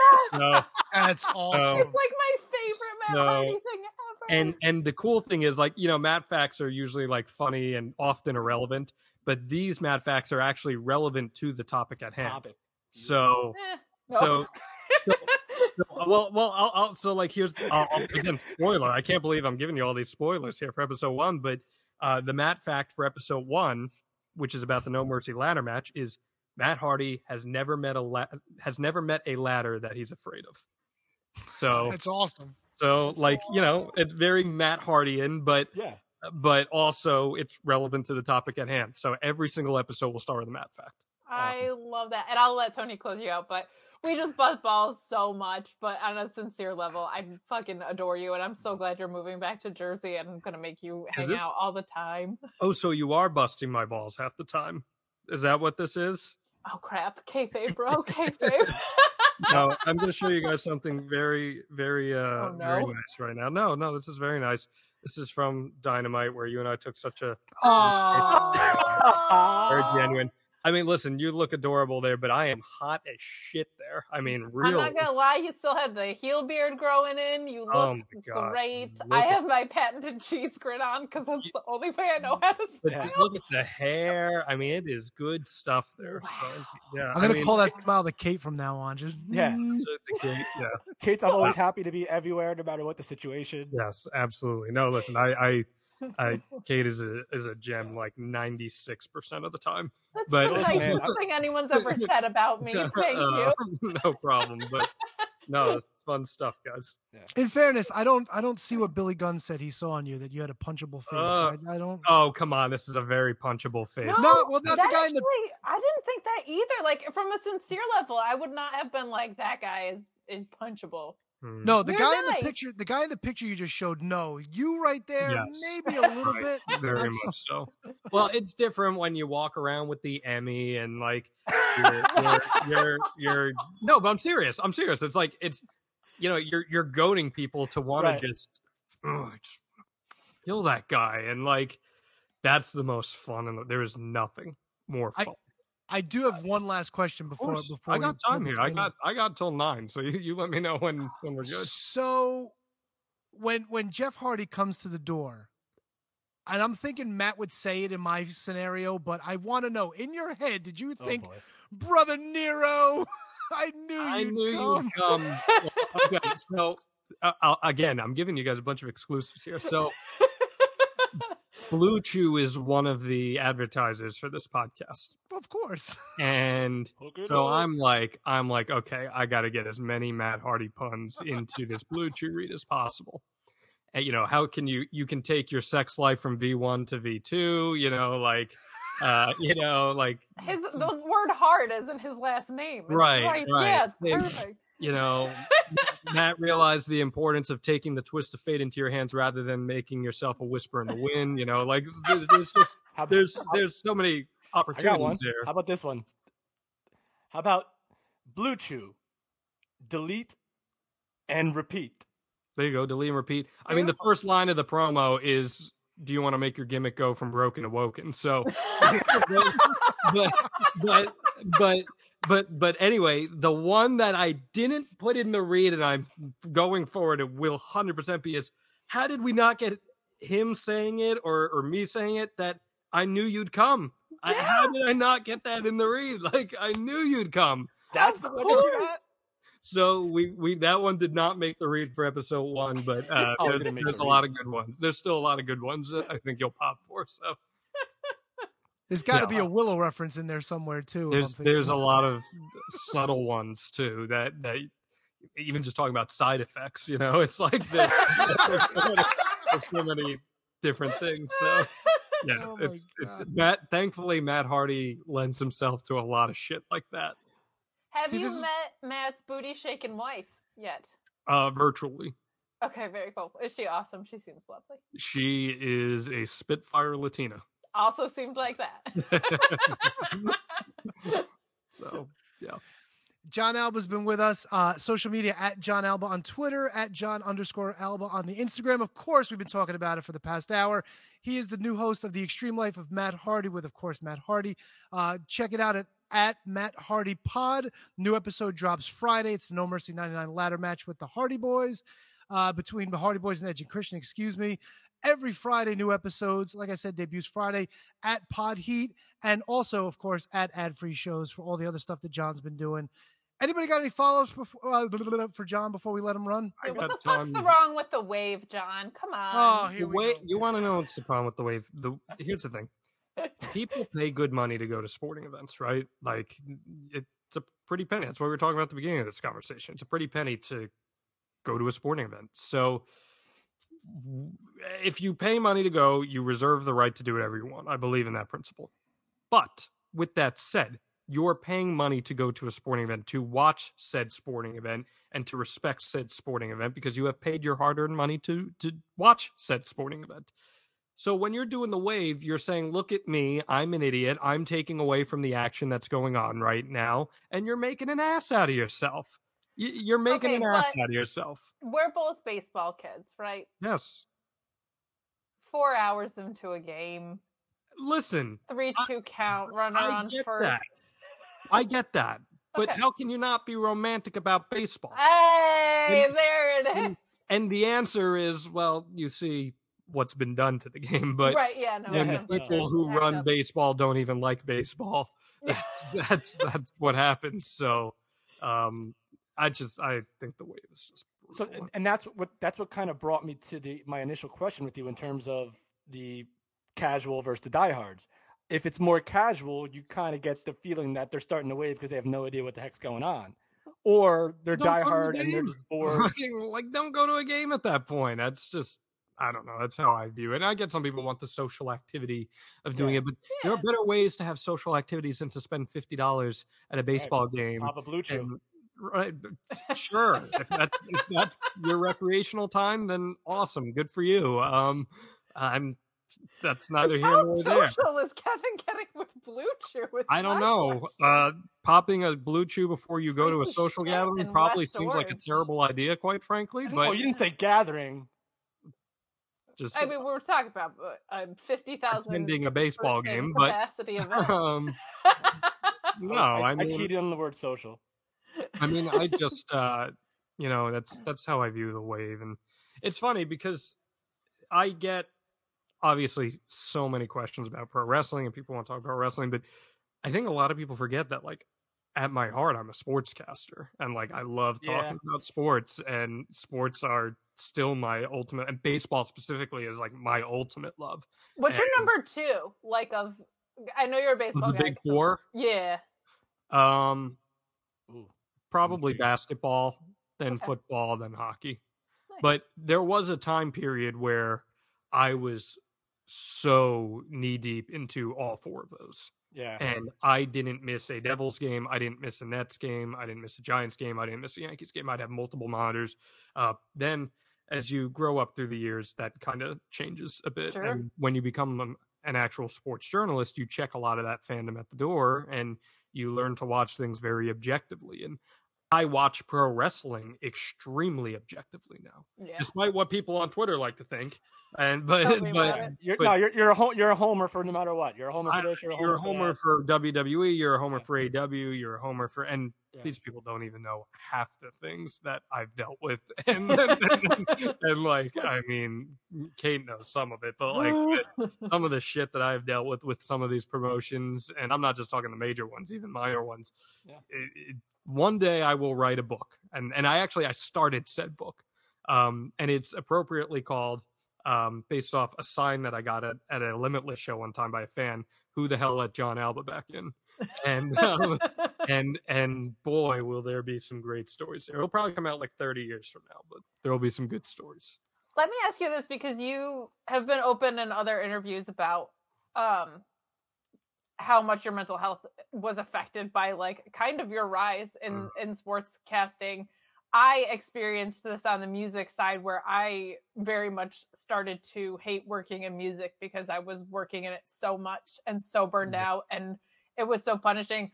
Was there a time where you ever questioned getting out of sports entirely, or did it affect your love for sports, or did the love stay there? Because I know I was like, I don't want to listen to a note of music, and it came back, but like that burnout piece of it is very real, and I really had a hard time with my relationship with music after that. All the time. I came very close to getting out of sports in the summer of 2018. I nearly took a lifestyle show job at NBC Connecticut, which I like low key, very high key want to be Guy Fieri one day. So low key, very high key. like getting to host a lifestyle show for me is so up my alley, and I still would love to do something like that. So I came very close to walking away from it then. And as I kind of cultivated more following in pro wrestling too, there were a lot of times I was just like, I can't do this anymore. I'm so burnt out from pro wrestling. And when you feel burnt out from something you love so much, it sucks. It's like the worst feeling in the world. And there was an incident. I mean, some of you may remember this. There's probably about a month and a half, 2 months ago, where someone, I won't go into specific details of it, but someone quite literally tried to end my career by making a complete fabrication of making something up that some people in a major organization believed. And I mean, I had full proof that it was fake, and even had the cops involved at one point. But it was at that point I was like, I don't know if I can make this jump into pro wrestling full time. I don't know, because tribalism is so insane in pro wrestling. It's insane. But you know what? Cooler heads prevail, and I love pro wrestling. I love the art of it because I think it's an art. I really believe it's an art. Storytelling. It's undeniably an art. And I love storytelling. I grew up in the school of Boyd Hooper and Steve Hartman and Tom Rinaldi, and I love it. So I just try to remember that, and that's kind of what has been propelling me forward. And now this Hardy podcast, I was really worried. I'm not going to lie to you guys. I thought that we were going to announce this podcast and people were going to be like, and there it's Matt Hardy. But seeing the response has been incredible. So I hope you guys love this episode and this show as much as I love recording it, because it was the single most fulfilling thing I've ever done as a broadcaster. Do you have a go-to match? Like Matt Hardy? Just in general, like if you're feeling burnt out on wrestling, what's like your go-to match? If I'm feeling burnt out on wrestling, I'm not watching wrestling. Fair enough. What is there one particular match that reignites your love for it, I should say? You just give me a great technical wrestling match that I can watch the shit out of, where it feels like a sporting event. That's your vibe. Bryan Danielson, Daniel Garcia, Jonathan Gresham, Lee Moriarty. Give me one of their matches. Hell yeah. I'm set. Okay, I'll shut up because I can talk to you all day. Yeah. John, I want to thank you again. That's John Alba. Thank you guys for having me for so long. John_Alba on the IG. May have had them flip flop, but I think I got it right. The Extreme Life of Matt Hardy debuts January 7th on Pod Heat. Follow them. It's going to be great new episodes every week. Like I said, every episode will probably feel like a series premiere. So we appreciate it. Anything you want to leave anyone with before we let you go? No, I want to hear feedback. I want to hear what people think about this show. And that's important to me. I firmly believe that episode 1 will not sound anything like episode 25. So God willing, we get there. So awesome. I want feedback from everybody. And my DMs are to a fault always open. And tell me about it. Yeah, go ahead, Kevin. No, I'm sorry. And the pod, the Matt Hardy Pod, is the handle for the actual podcast. Matt Hardy Pod on both Twitter and Instagram as well. It's going to drop anywhere you can get your podcasts. So Apple, Spotify, YouTube, Matt Hardy brand.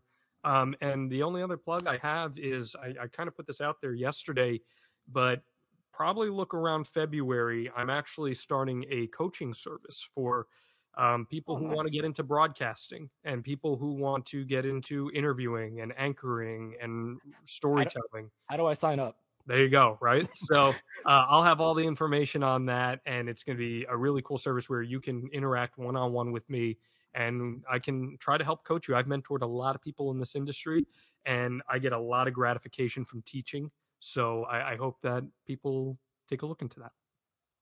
Lazy Awesome, as man. usual, Alba. I know, right? No. Thank you, guys. I appreciate you. Hi, even buddy. you, Kate. Oh, thanks, buddy. Hope to see you around Jersey Yeah, soon, man. Be see, well. I did it for you. Okay, did it for you. Never Clipping again. forever. Never again. See you Get- guys. Thanks again, John. Be well. Oh man, I wish nothing but the most success for him for this show. It sounds like it's going to be amazing. Comes across as a real good dude. Like, and I didn't realize how much experience he had outside of wrestling. Like when we met in Newark, like I knew what he did at Limitless and the stuff he had with Davian and all that stuff. Did not know all that experience in his sports and news career. So yeah, that's great. Anytime you can get advice from someone like that is invaluable. So thank you again, John. A good steal for Jersey. Getting him back from Florida, I'll take it. Yeah, I'm excited. Some independent shows in the future, some good stuff, hanging out, some good hangs maybe. We'll see. Hell yeah. All right. Tony? Do you I know it's guys late. well Yeah, top five. Easy. Yeah, top five. No, I'll give him the official top 5 on the Twitter, but do we break? It felt very Dark Ordery, my hand on that one. if you guys want to take a break, I could run through all the plugs real quick. So this way Yes. we don't have to run the whole commercial break and whatnot because one, I don't think we need to talk about everything tonight. And I know there's a couple things that maybe we want to do, maybe we don't want to do. I think the agenda would be picks, past and upcoming, Mm-hmm. and a brief synopsis of Dynamite. I mean, I don't even care. Like, we can come back and talk about. We could save Dynamite for Wednesday night show. You know, the Mark Order podcast. Yeah, members of the we Shining Wizards touched Network. a little bit on Rampage, so I think we're okay. We could talk about day one as well. I mean, just mention, you know, Well, we could talk about Big Swole, and we could do a top 5 if we have it. Yes, I think we got enough. Which is why we gotta take a break. All right, so you guys go pee and poo and do whatever else you need to do, Right, and or just I'll take a handle break. all this. All No, right. Go ahead. See you later. Goodbye. It's gonna be the Mark Order thing here. Probably. Let's I see. can switch it. Let's go. All right, switch it up. Let's go. Oh no, wait. What's going on here? Oh, stop cam. I always forget the stop cam thing. There you go. That's all right. You can do whatever you want. You can do whatever you want in this life, like the Jerky Boys used to say. Anyway, of course, while these guys are taking their break ski, I will continue on and tell you all about the great shows on the Shining Wizards Network. Of course, do not forget this past Sunday, Inclusive Breakdown. Justin and Vince had myself and friend of the show, handsome Dan Lopez, on for their 2022 Deathpool picks. And unfortunately, of course, with the passing away of Betty White on the 31st, we've got our first points on the board. Find out who scored and find out who else we could score with by listening to that episode this week. Of course, Phil and Jay at Turnbuckle Throwbacks, Aunt Money, of course, Kate joining us tonight, Matt, Ryan Schlong, Mark Order Podcast. That's on Wednesdays. Probably not this Wednesday because I think all of them are going to the Dynamite show, the first show on TBS in Newark on Wednesday. So huzzah for them. Snowy's got a double team action for you. Wrestling Night in Canada and Radioactive Metal, both on the Shining Wizards Network. Both great shows. Ringside Rant, of course, we love those guys. We got the Midnight Jory, Cal and Mike. And, of course, us, the Shining Wizards. The reason why you're tuned in now, not only do we have great shows on the Shining Wizards Network, but we also have a Patreon, patreon.com/Wizards Podcast. We've got so many things that we offer as a Patreon supporter. If you give us just $1 a month, you become a Patreon producer. We will mention you each and every week on the Shining Wizards. But that's not all. $3 a month, you get watch-alongs, you get shows, you get profiles, you get bonuses. Kevin and Matt did a huge omnibus on what 1 year in the life of WCW Bret Hart from his debut through 1997. No, not through 1998. That's it. He debuted in 97. Amazing stuff. We got tons of great bonus content for the $3 tier. $5, we will plug your shit. $10, $20 every 3 months. we will send you a box of wizardry. Matt collects wrestling attire, memorabilia, and all kinds of knickknacks from around the world, and he will be happy to send it to you. Support us on the Shining Wizards Patreon page. And right now, we want to thank those who continue to support us. Our Patreon producer roll call. First, we got to start with our king and our queen. Manny Kratzo, the king of the wizards, and Kathy Hummer, the queen of the wizards. I think they would get along if they actually met each other in real life. I think Kathy's easy to get along with, and Kratzo's just fucking Kratzo. I mean, he is what he is. Anthony and Danny Rusinello, the AOP of the SWP. Sean Toe and Sean Kaleo, two Seans from across the pond from each other, across the world from each other. I bet you if Sean Toe dug a hole, he could reach Sean Kaleo all the way on the other side of the world. That's how awesome the Seans are. Kate the Great, she don't shut up, but we love her just the same. OnDeckIC.com is the place. She's on Fightful. She's on Fight Less. She's on Fight Your Mother, Fight Your Father. She's fighting everybody. She's awesome. Glad to have her. Matt Garifo, no relation to the KJG. Maddie Mellinger, definitely not related to KJG. They don't even have the same fucking name. Matt, Kevin, come on, really? Christine Friesendorf. Mark Parloni will say happy birthday, Mark. Happy birthday, Mark. Oh, Kate's back. I love it. She probably heard me talking shit about her. That's fucking great. Scotch drinks more. Mr. Kenny Hossey, the Scotch drinks more. Jay Kopp, the Big Cop of Pump, the greatest part of the Turnbuckle Throwbacks. Mott Spock himself, Thomas Cops, fucking Milwaukee Tom, whatever he's calling himself today. Mr. Michael Hammond, Mr. Matthew Birch, the True Prince of Pro, Mr. Braden Berger, and the fucking LeBron James figure collecting thing guy. Brendan Haney, Carrie Cowling, the man with the big one, Ryan Schlong. Our friend, Asian Joe, who's not white, thank you, Ryan. Mr. David Henry Bauer III, Mr. Mike Peterson, Big Rob Humphrey. And last but certainly not least, I hope Kevin's back because I don't have the screen open. And his pal Antonio Hosserman makes experimental music at harvestmanrecords.bandcamp.com.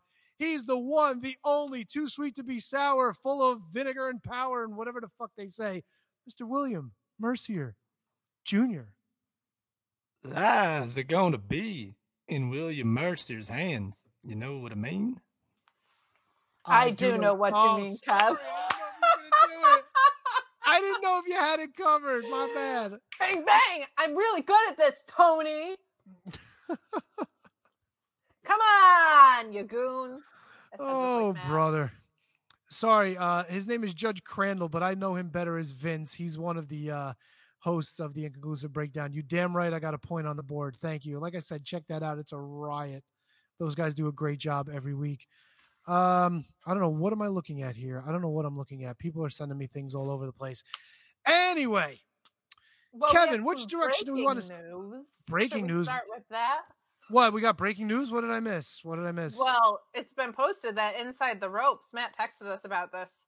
Oh, that's what that is? Against the Ropes.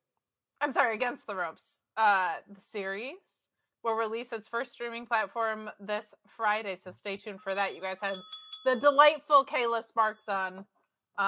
What a great interview, and what a just great fucking person she seemed like. Like, you've been following her for a long time, and it sounds like she had not only like a very comfortable rapport with you guys, but like gave you a lot of credit for kind of reigniting her love of wrestling. And, you know, sometimes you never know what happens when you take off your shirt and dance to the Spice Girls, because look at what led to this. It's hard to believe that we're responsible for anything positive, right, Kev? Anyway, so not only do you have the Matt Hardy podcast to look forward to on Friday, now you've got Against the Ropes to look forward to on Friday. Friday's going to be busy. You people better fucking book a room somewhere because you're going to need the space. That's all I'm saying. I don't know what I'm saying. Okay, and we have SmackDown and Rampage and Wrestle Kingdoms this week. I'm going to be so tired all week, but let's do it. Yeah, it's a busy week. Not only are there 2 nights of Wrestle Kingdom, but a third night a couple days later where it's them and Noah. Yeah. Right? New Japan against Noah. It's going to be interesting. Matt's favorite old guy wrestler, the Great Muda, is going to be on the show. I'm sorry, Keiji Muto. So there you go. There you go. There you go. Kev, which way do you want to steer the ship? You want to talk a little picks. Oh, you want to do picks? Is Kevin frozen? Is Kevin frozen, or is he like passed out? A little bit of both. Yeah, I think a little column A, column B. Did you hear me? Did we lose you? Dude, this is insane. I'm literally sitting the closest to my router that I could ever possibly be. Like, it's literally right there. Like, there's no way I could get any closer, and I'm still having the Wi-Fi issues. It is what it is, man. Shit just happens. It's technology. It's not perfect. Dude, and also, for the last 3 nights, my power has been going off in the middle of the night. Like, I wake up to... You need to watch some more NWA and get yourself a power surge. Yeah, well, I would if they weren't stupid recap shows for the last 3 weeks. I actually looked into it this week, Tony. I was gonna watch Power, but it was a best of, so I was like, eh. Yeah, it was all kind of like. I mean, if you wanted to look into one of the matches from my top 10 from last week, we got the replay of Camille and Serena Deeb for the women's championship, which was a great match. But other than that, it was like, kind of seen everything. So. Yeah, as CM Punk pointed out on commentary, great head of hair on that Serena Deeb these days. As Punk pointed out. Was he being facetious? Was he being mean? Well, because she was in the Straight Edge Society. She was the one that had her head fuck shaved. me! Yeah, so on commentary, he was like, great head of hair on that Serena Deeb. Wow, I whiffed on that. I'm just the biggest punk mark in the world. I don't think a lot of people would necessarily remember that, but but the Straight Edge. Remember that you're a punk mark, or remember the Straight Edge Society? Because I remember the F out of the Straight Edge Society. They could have, like a lot of factions when I first got into wrestling, like they could have done so much. Like when I first started, the thing that drew me in more than anything was Legacy. I was like, oh, I think I get wrestling. Like, yeah, until Manu and Sim Snuka joined, and you're just like, you probably don't even remember that. No, I do. I remember that. I remember, like, when you first start watching, right? Like, I remember being so incensed that Randy Orton just cheated. Like, how could he? But I remember with Legacy, especially because it was like not based on nationality or something, like that there was this really cool thing that you were like, oh, I'm new to wrestling, but I get it. Like all these guys have this common thread, but they also have their individual personalities, and it doesn't have to be like a tag team necessarily. Like Legacy was so cool to me, and then it just like didn't really materialize or go anywhere. And you had DiBiase, you had Cody Rhodes, you had Randy having leading a photo the way. shoot right now. No. I thought somebody was ripping up paper. My dog. Hold on. Oh, Buster. I saw Buster walk by before. It sounded like camera flashes going off. I thought it was more like somebody like filing things.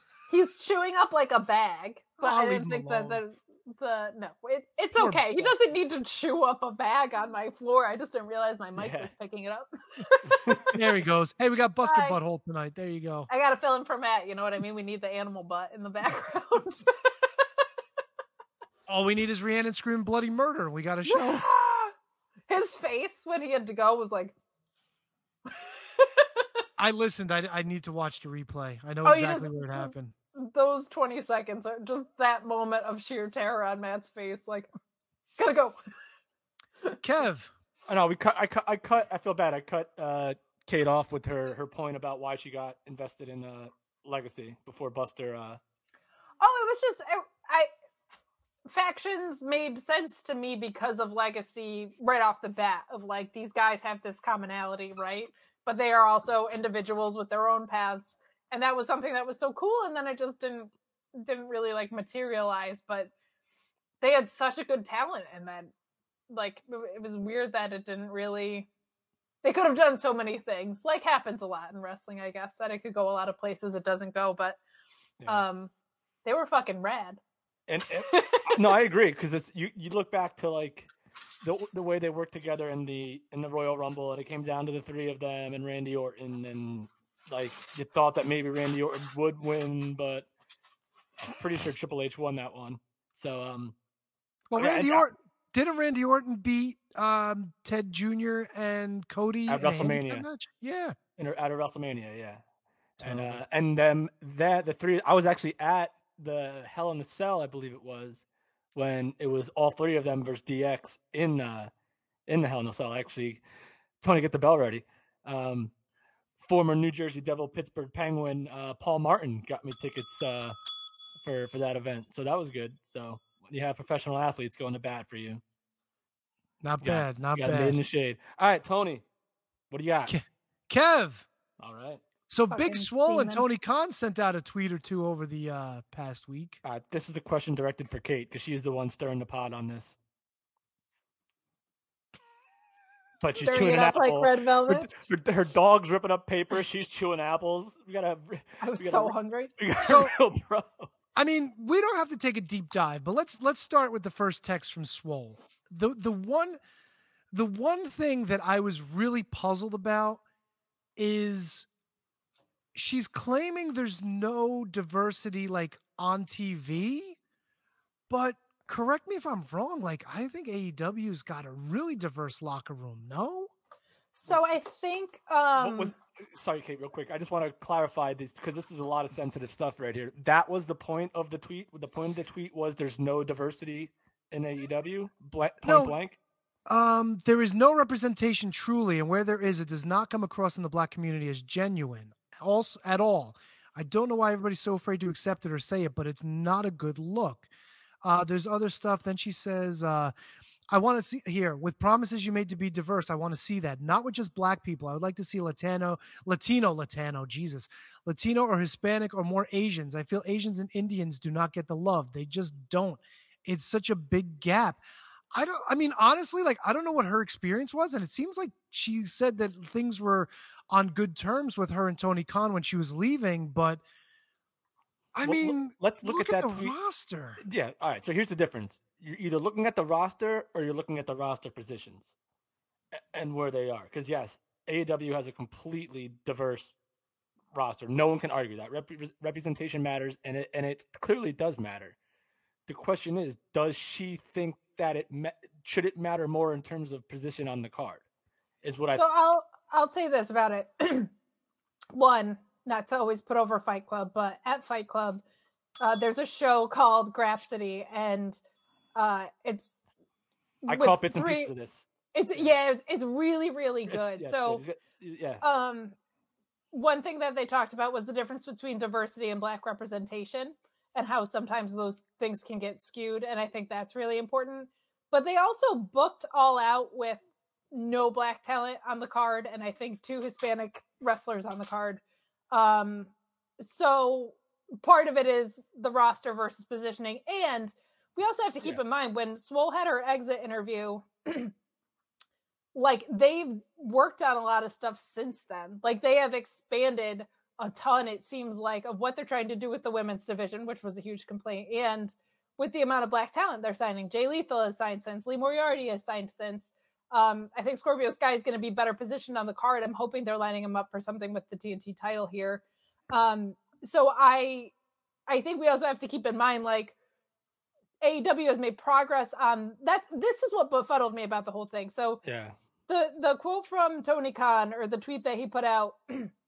Who tweeted first, by the way? Oh, it was Swole. Okay. Well, she did a podcast episode on it, and she that's what it was. Yeah.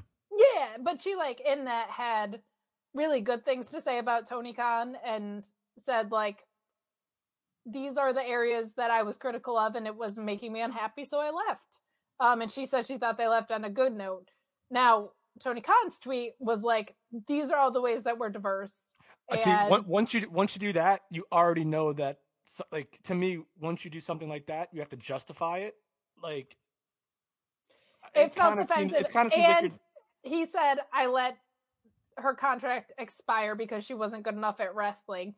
And then promoted Rampage on top of that. So just a trifecta of stupid. Because if you want to come back with a counter argument that says, look, we have all this diversity on the roster in actuality. So while I respect her experience, here's all the ways that we've tried to make progress on that. And a lot of the things that he said, this was my thing, a lot of the things that he pointed out, I'm like, that's all new stuff since she left. So you don't get to take that victory lap. Yeah. And then the timeline is important. And I think less is more with a statement like this. Again, I didn't read any of these tweets, so I have no real clue what's going on. One tweet. One or whatever. Yeah. What? Oh God. Which makes it worse in a lot. In my opinion. Yeah. The moment you start giving examples of reasons why you just got to tell people, hey, just look, just do the research. You could I get you have to defend your brand, but I think AEW is plenty diverse. And again, like I said, there's difference between This is such a it's such a weird topic that like it's gonna be tough to make a point. And No, I'm kind of on Big Swole's side, but you're right in terms of timeline.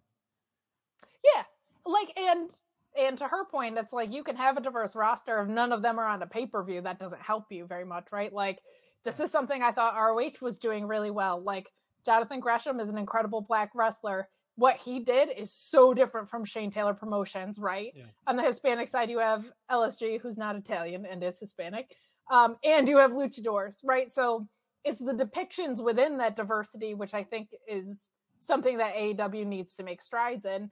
The inauthentic thing feels maybe like a little bit directed at Brandy, because I've been hearing a lot of that. But I think to then take a swipe, this is why I brought up Grapsody.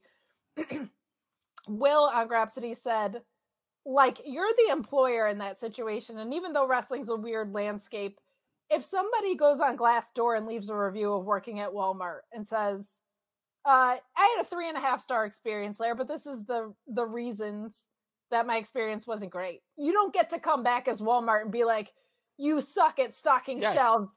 And also, we're running this 20% off coupon. Like, to say diversity is important and then promote your show in the same breath is so fucking lame. I think that's the exact point I was trying to make in terms of Tony Khan's response.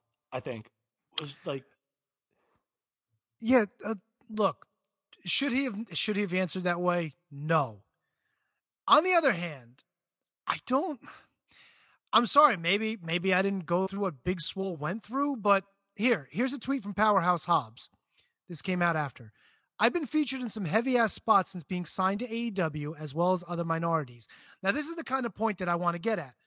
He writes, quote, now TK has put me in spots at the right time that meant something. And he goes through Punk, Christian Cage, Brian Cage, Hangman, especially running in and saving Moxley. This company has been there since the passing of my mother. So he's talking about the company being supportive. Cody and QT played tremendous part in getting me signed. Lastly, if you have an issue with someone, pick up the phone. I think that last sentence goes both ways. Definitely like a foul on Tony Khan. No argument there. People were calling for him to fucking fold up AEW. Are you out of your fucking mind? Yeah. In the grand scheme of things, he said something stupid. Did he say something inappropriate? Maybe it wasn't inappropriate. It was stupid of him to say it. It was.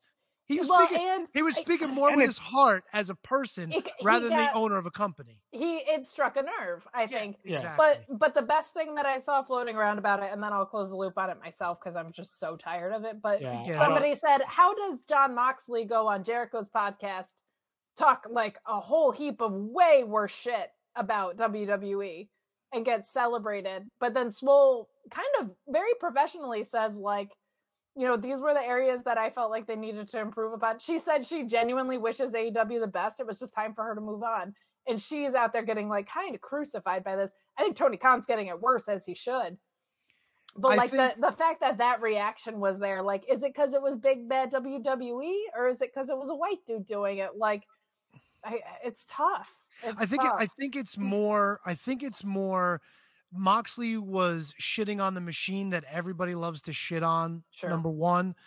But number two, I mean, like, unless you really do a deep dive, like if you look at the roster at AEW, there's a ton of representation on there. You know what I'm saying? Like, you've got the LGBTQ community, you've got black wrestlers, you've got Latino wrestlers, you've got Mexican wrestlers, like, and Brazilians, for God's sakes, one of my favorites over there. You know what I'm saying? Like, there's tons of diversity there. Maybe we look at it objectively. I don't know. Maybe it's a talent thing. I don't know. Like, I'm not saying, look, all the black wrestlers are terrible. That would be an awful thing to say. And it's not true. Maybe it's a timing thing.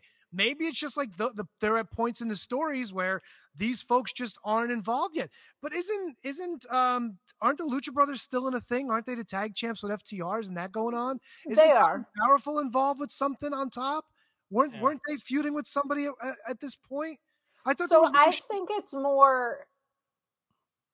I think when you have Cody Rhodes go out there and give a promo about calling yourself literally the Ellis Island of professional wrestling. Yeah. All right. There you go. You know what I mean? Like, and then you haven't had a black champion and you have Hispanic tag champions. But again, her exit interview wasn't yesterday. It was a couple months ago. I think if you set out to say, and I lose my fucking mind at the women's division. I can't imagine working there and seeing what the women's division was like. So let's also keep the women's perspective of this too.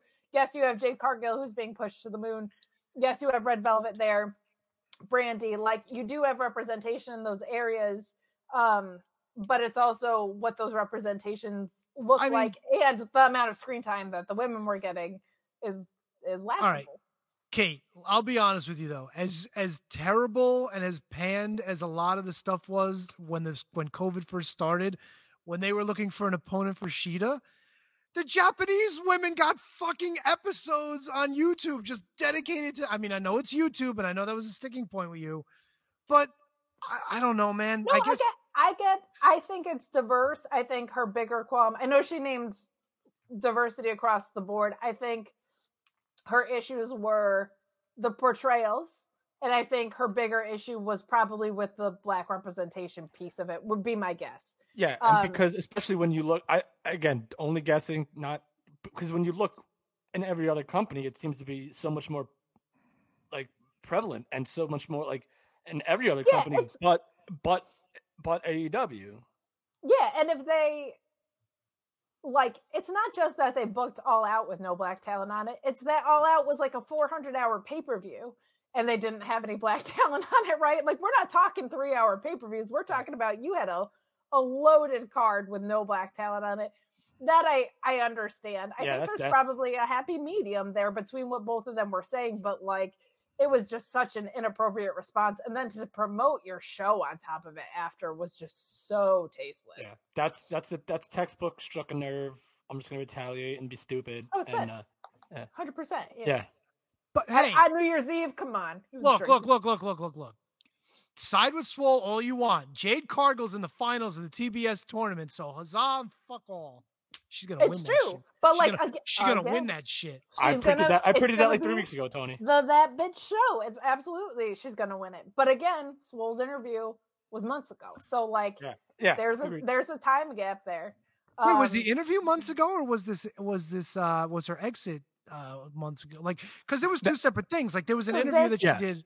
This interview that she gave, she said in my exit interview, what I told them was I was unhappy with the diversity and the amount of screen time. So that interview was released recently, or that podcast episode was, but what she was saying was, on my way out in my exit interview, these are the reasons that I was unhappy. And she felt like she gave constructive feedback, and Tony Khan kind of reacted like a little bitch is what it looks like. So, but I mean, you guys still love Tony Khan, right? I mean, everything's cool, or me and TK, best friends. Yeah. Well, I meant you guys on Wednesday in general. Like, oh well, we'll see, brother. Because we'll have to wait till there Wednesday. Yeah, we got to wait till Thursday. You guys bringing signs like "fuck TK" and shit like Tony that. Look, like I will. It's just. How do I? No, I can't. I got a lot of good people over there that work for him. You know what's funny? Kevin knows people over at the Prue Center. One of the Grapsody guys goes. He was like, look, if Vince McMahon didn't have a PR company tweeting for him, do you know the shit that would be coming out of that that's a great point. Of course. That was my thing, was just like, they need an in-house PR person for several reasons. Like, this is also not the first thing that Tony Khan has done that was stupid.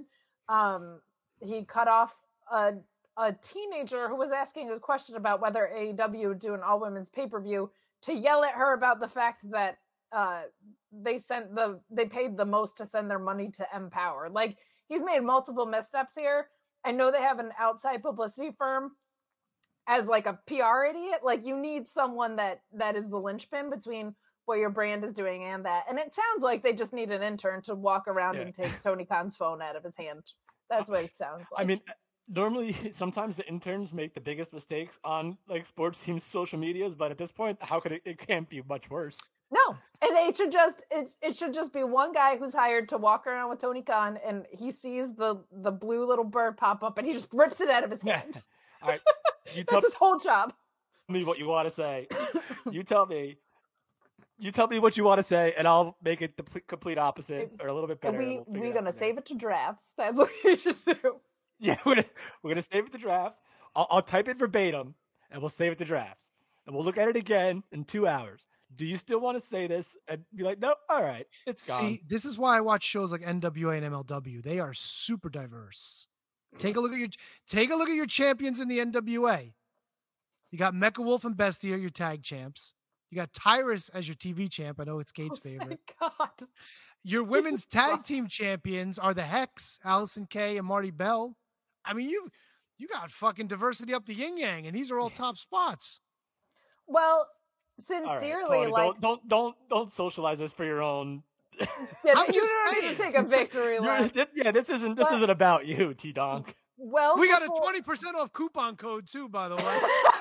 Go to the Amazon. Go to Wizard Spot. No, but I had said this well before this had happened. Like, I felt like ROH was doing such a good job at how organic their diversity felt. Like I had pointed out those examples, but like all over the place, it just felt like really authentic portrayals of what the artist wanted to create. And again, going back to the Grapsity guys, they were like, support the wrestlers, not the company. Like, we've learned this lesson so many times over and over again from multiple companies. And it's like, yeah, like you don't want to, like, I know a lot of people that were like, I don't want to watch Rampage after Tony Khan did this. It's a really shitty thing to do. And he did it like 20 minutes before Rampage was going to be on. And Nyla Rose was like, please don't punish, Bunny and Penelope and Tay and Anna Jay because of like what this idiot did, which was a really good point. So it's just unfortunate. And it's just so, my co-host on Tuesdays was just saying like, it's such an unforced error. Like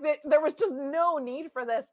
And honestly, it was a Fightful article that he retweeted. And I was like, there was nothing in that article that warranted a response. Like, I didn't feel like Swole's, like the transcript, like it did not warrant any response at all. And here's the thing that I've noticed about, here's the thing I've noticed about Tony Khan. He'll do it on anything. You take any kind of shot at him and he'll completely, whether you're from WWE, whether you're Bischoff on a podcast, whether you're from former talent in his company, if you try to take the smallest shot, which wouldn't in any other walk of life either be considered a real personal attack on you, he reacts like it is a personal attack on him. It's because billionaires surround themselves with nonsensical, glad-handing, douchebag yes men like John Lauren. This is the CM Punk promo. I know. This is the CM Punk promo. CM Punk promo. It was a part of the pipe bomb. That's it. Let's move on from that. Not to try to diminish it or anything like that, but no, but there's nothing new to say about it. What can you do? He's the spoiled rich guy's son who will like attack when he feels attacked. All right, Kev. Which one we going with first? Kev, there was a pay-per-view on Saturday. Sorry, premium viewing experience? Which kind of makes me question whether or not we should have picked it to begin with. Well, Kev, we did. So guess what's coming up next, folks? Uh-oh. It's time for the pay-per-view pick extravaganza thing 2021. WWE Day 1. Kev. WWE held their first big event of the new year, which means 2021 picks are rapidly coming to a close. And things are not looking good for you and Matt, sir. Not at all. I wish I had the numbers. Where did Matt give them to me? Matt sent them to me somewhere. Okay, so the number. I don't know if you have the total numbers. We have the numbers. I went 6-1 for the show. Kevin and Matt both went 4-3, respectable, but not nearly enough. So Kevin falls 2 back. Matt stays even with Kevin. Oh, 2 back. Like, you fell 2 more back. Oh, 2 more back. Oh yeah. I thought you said I was 2 back. Which match was the one that I got wrong? I don't even remember. I'm gonna have to pull this up because Matt said he had everything in here and he really doesn't. No, you got I know this. RK Bro. No, you got that one right. I got the pre-match wrong. No. Oh yeah, you picked Pew Pew.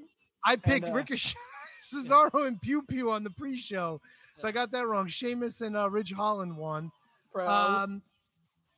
Do you know which ones that you guys had? Oh, you had. I know which ones I got wrong. I had The Miz beating Edge, which was wrong. I had You the know Street what, though? Profits beating RK Bro, that was wrong. And I had the 5-way main event. I stuck with my original pick, which was Kevin Owens, and I got that wrong. So that was, and then we made they called the audible about 45 minutes before the show. So we had to make a switch. They added Brock. Matt, I think had Brock. No, you had Brock against Roman. Matt had Roman against Brock, and you guys Matt. both went Brock. We both had Brock over Roman, and then we both went with Brock for the 5-way that ensued. Matt had Cesaro and Pew Pew as well. Matt also had the Street Profits, which was wrong, and he had Madcap and Moss, which was wrong. So, right? Drew McIntyre. He's swinging for the fences. Well, that's what it is. So he had the Usos, he had Edge, he had Becky Lynch. He also, and that was it. Yeah. So there you go. So and he had the Brock Lesnar match. So there you go. The thing with this show is that like everything that I thought was going to happen, like kind of happened, but I just didn't think it was going to happen at this show. Yeah.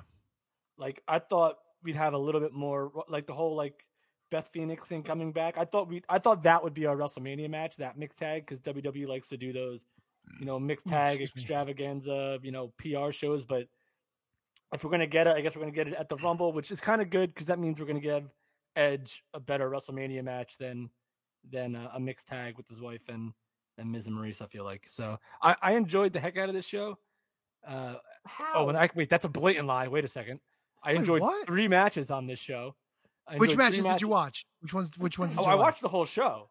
I only watched 3 matches. I want to see if they're ones that you liked. The opening tag match between the Usos and New Day. Okay, I didn't see that one. That was the match of the show. Okay, I'll have to go I'm back and watch that. mad at how good they are because I want them to stop facing each other 900 times, and every time they're in the ring, they're so fucking good. Yep. I'm rooting for them to phone it in at this point. I enjoyed very much Becky Lynch and Liv Morgan. Very good match. And that sunset flip powerbomb thing Liv did was ridiculous. Yeah. I enjoyed very much. I won't say very much, but I didn't hate, even though I got it wrong, I didn't hate Miz Edge. I actually liked it. I liked the way, look, if the Miz wins off the Maurice interference with the skull crushing finale, that's a great finish to that match. And that's probably the way they should have went if they were looking for a mixed tag at WrestleMania. Maybe they're not. I don't know. But I think the Miz could have walked away with that win. Have Miz win and then Beth come out and glam slam him is the way I would have gone. The crowd was super dead for that match, but I actually liked the match. Yeah, I agree. But and again, like nothing unexpected happened. Like once Beth left NXT, I was like, oh, she's gonna go on Raw and team with Edge or whatever it is. It's just like the timing is so weird for me because there's still so much time between now and WrestleMania. Miz could have won this match, right? With Maurice's interference on that skull crushing finale, which would have been great.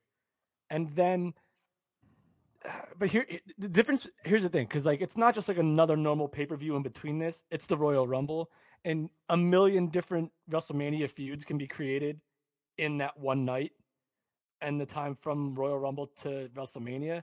So I'm like I didn't think that we'd get Brock winning.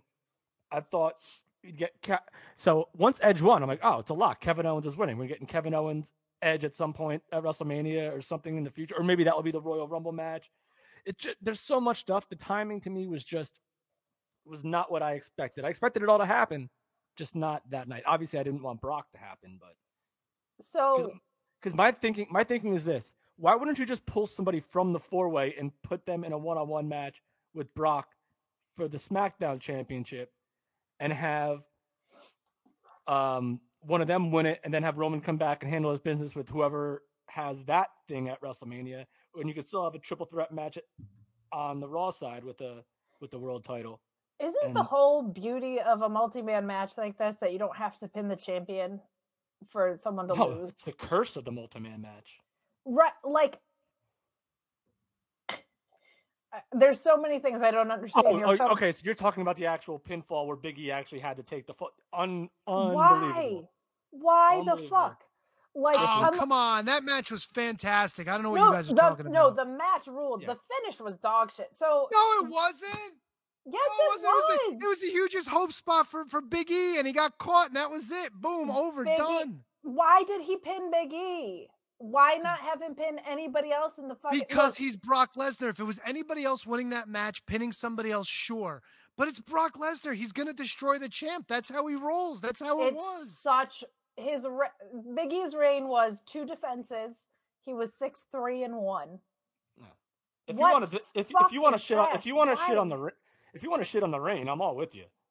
I'm shitting on if they run back Big E and Brock, like for an actual feud, I'm A, perplexed as to what the Roman story is, and B, unless they're gonna pivot to The Rock, maybe they got The Rock.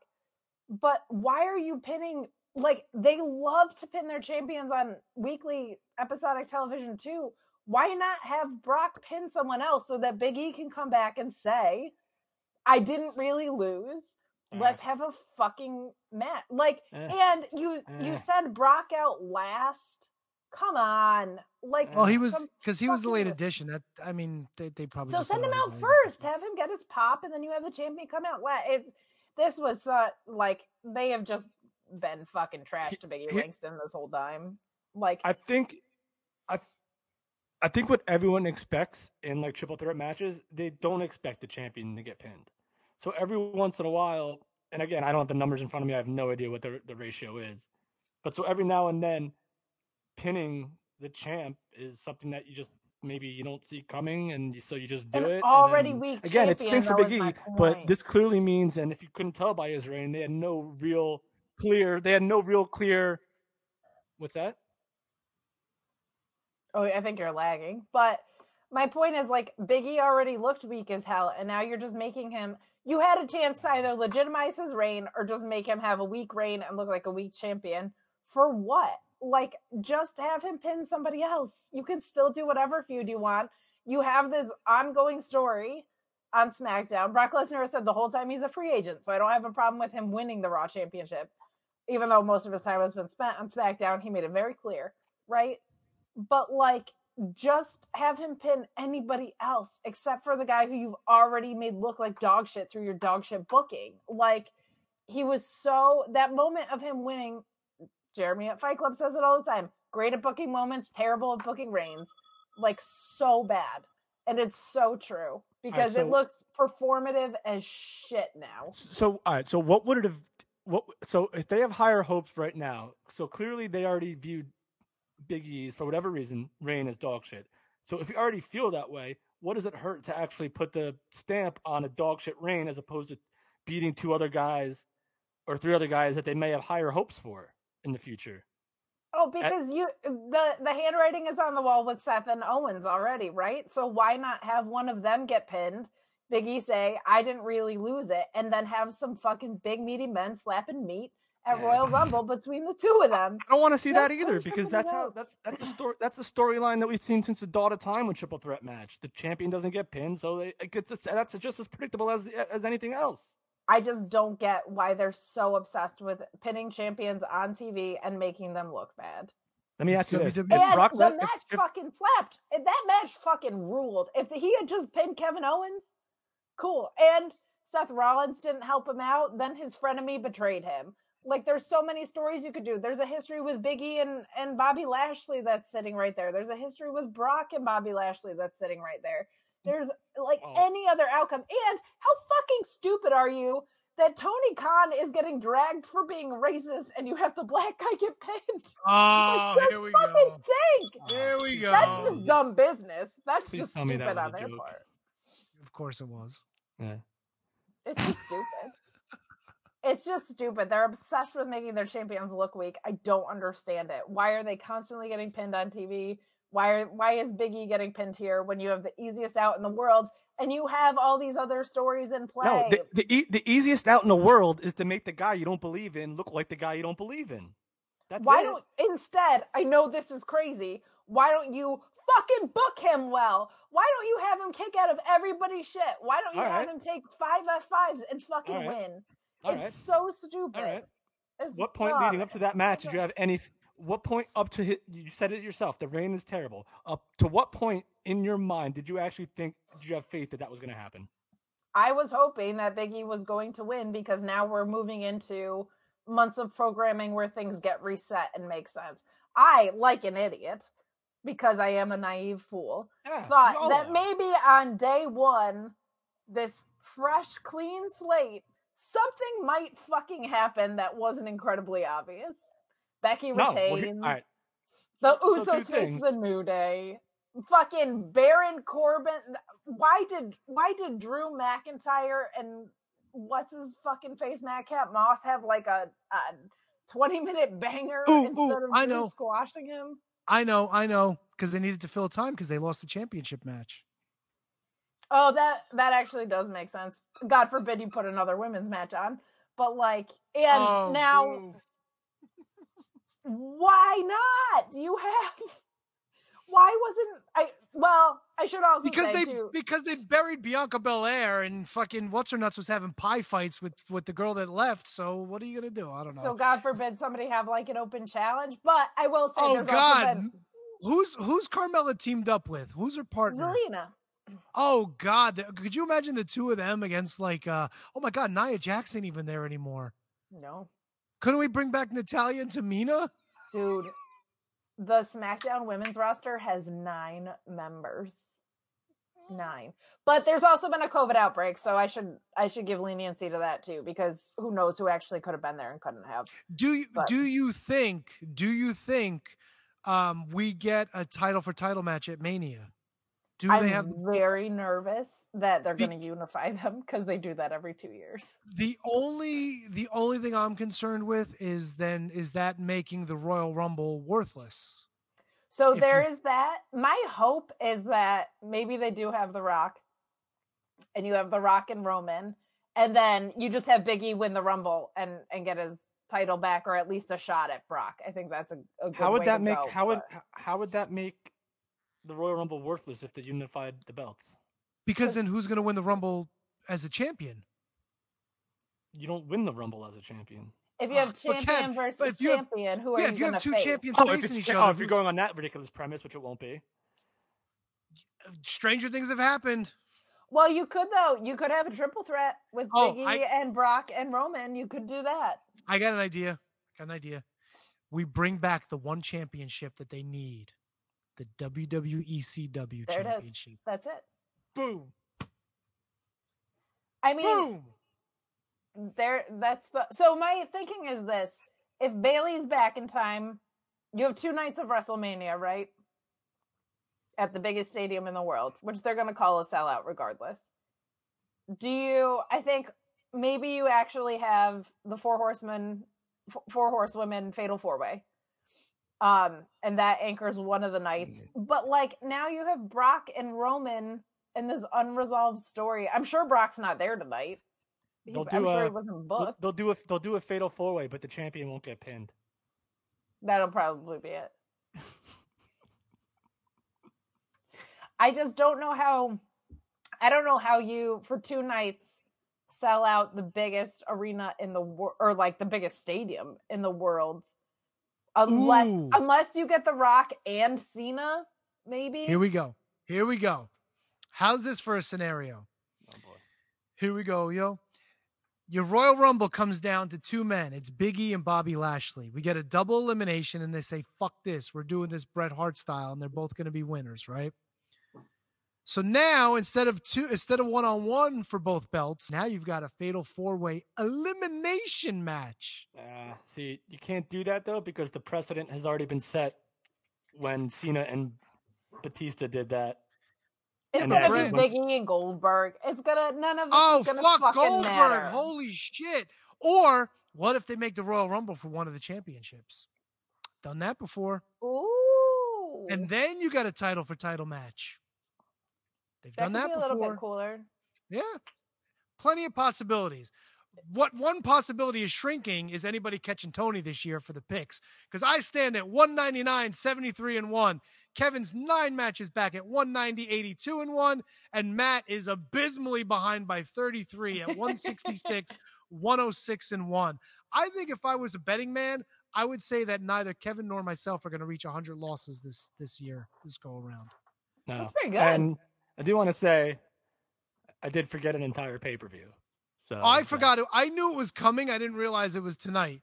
Yeah. Oh, you meant the old one. All right, gotcha. Yeah, no, I forgot. No, I forgot about this one too. And apparently, we're changing the rules because you have to make picks on the show. So we don't have to. We can wait. No, we could do it. No, let's do it. Let's do it. F it. I don't know anything about it anyway, so I might as well just wing it. All right. Well, let's cue this up again. I think it's the first time this whole goddamn season we're doing picks live on the show. It's Wrestle Kingdom Night 1. I think it's the first time we're actually picking a pay-per-view on the show this year. I think it's this year, yeah. And I was being a little bit over dramatic. I just wanted more time. That's all I wanted. But I'll do it right now. I don't want to be a bump on the log. So there's only like 6 hours until the show starts. Doesn't it start at 3, Kate? Aren't you staying up all night to watch this?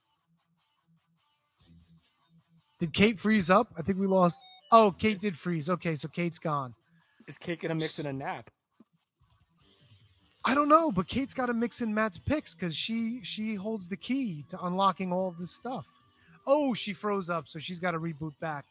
So in the meantime, let me cut the music. While we're waiting, is there anything else we need to discuss before we cover the picks? Let's see.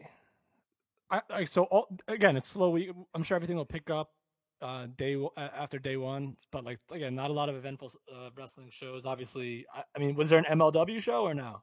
MLW did their Decoded this week, I think, with Jacob Fatu, but I did not get a chance to see it. But other than that, there was no new. I think Azteca Underground starts this week, which is Aztec Underground, which is their new show. So stay tuned for that. And the NWA should be back with a brand new episode of Power tomorrow night.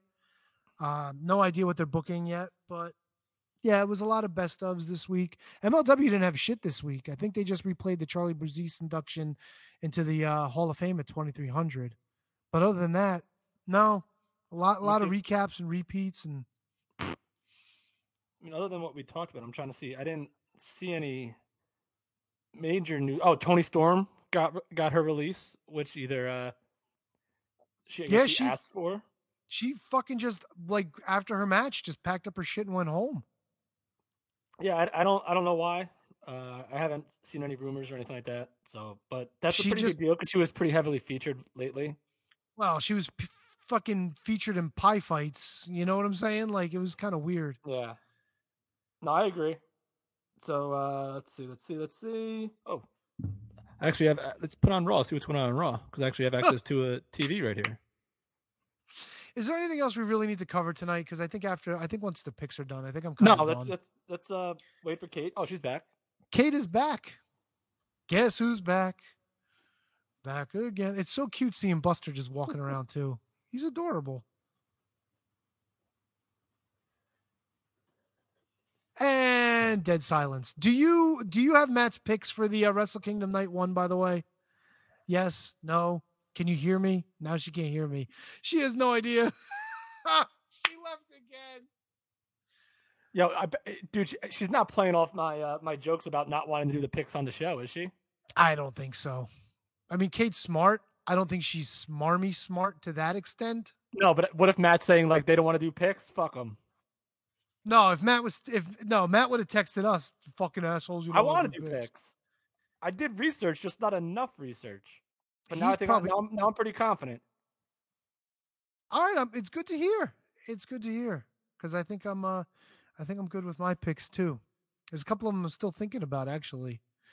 I kind of don't want to go for all my picks. I have a thing because I'm looking at night 2's card as well, and I'm trying to think ahead, but maybe I'm overthinking things now. I'm a person again. Sorry. Oh, you're back. I added you to the stream. I didn't know if you realized you could do that yourself. I don't think I can because I'm in like the guest view. Yeah, she's got the lock ski. Oh, that's right. That's right. So yeah, before we get the picks, I'm very excited about AEW on Wednesday, baby. That should be fun. Me too. That's right, baby. That Can't should wait to rule. see all that white talent on the show. That's it. The TBS era. That's what it's gonna be. Oh my god, that was Sorry. if that was any other time in the world, that would be terrible. But it was just But so that was perfectly perfect timing, Kev. No, Come you on. nailed I'm getting good at this. Beautiful. That's right. Chef's kiss. Mwah.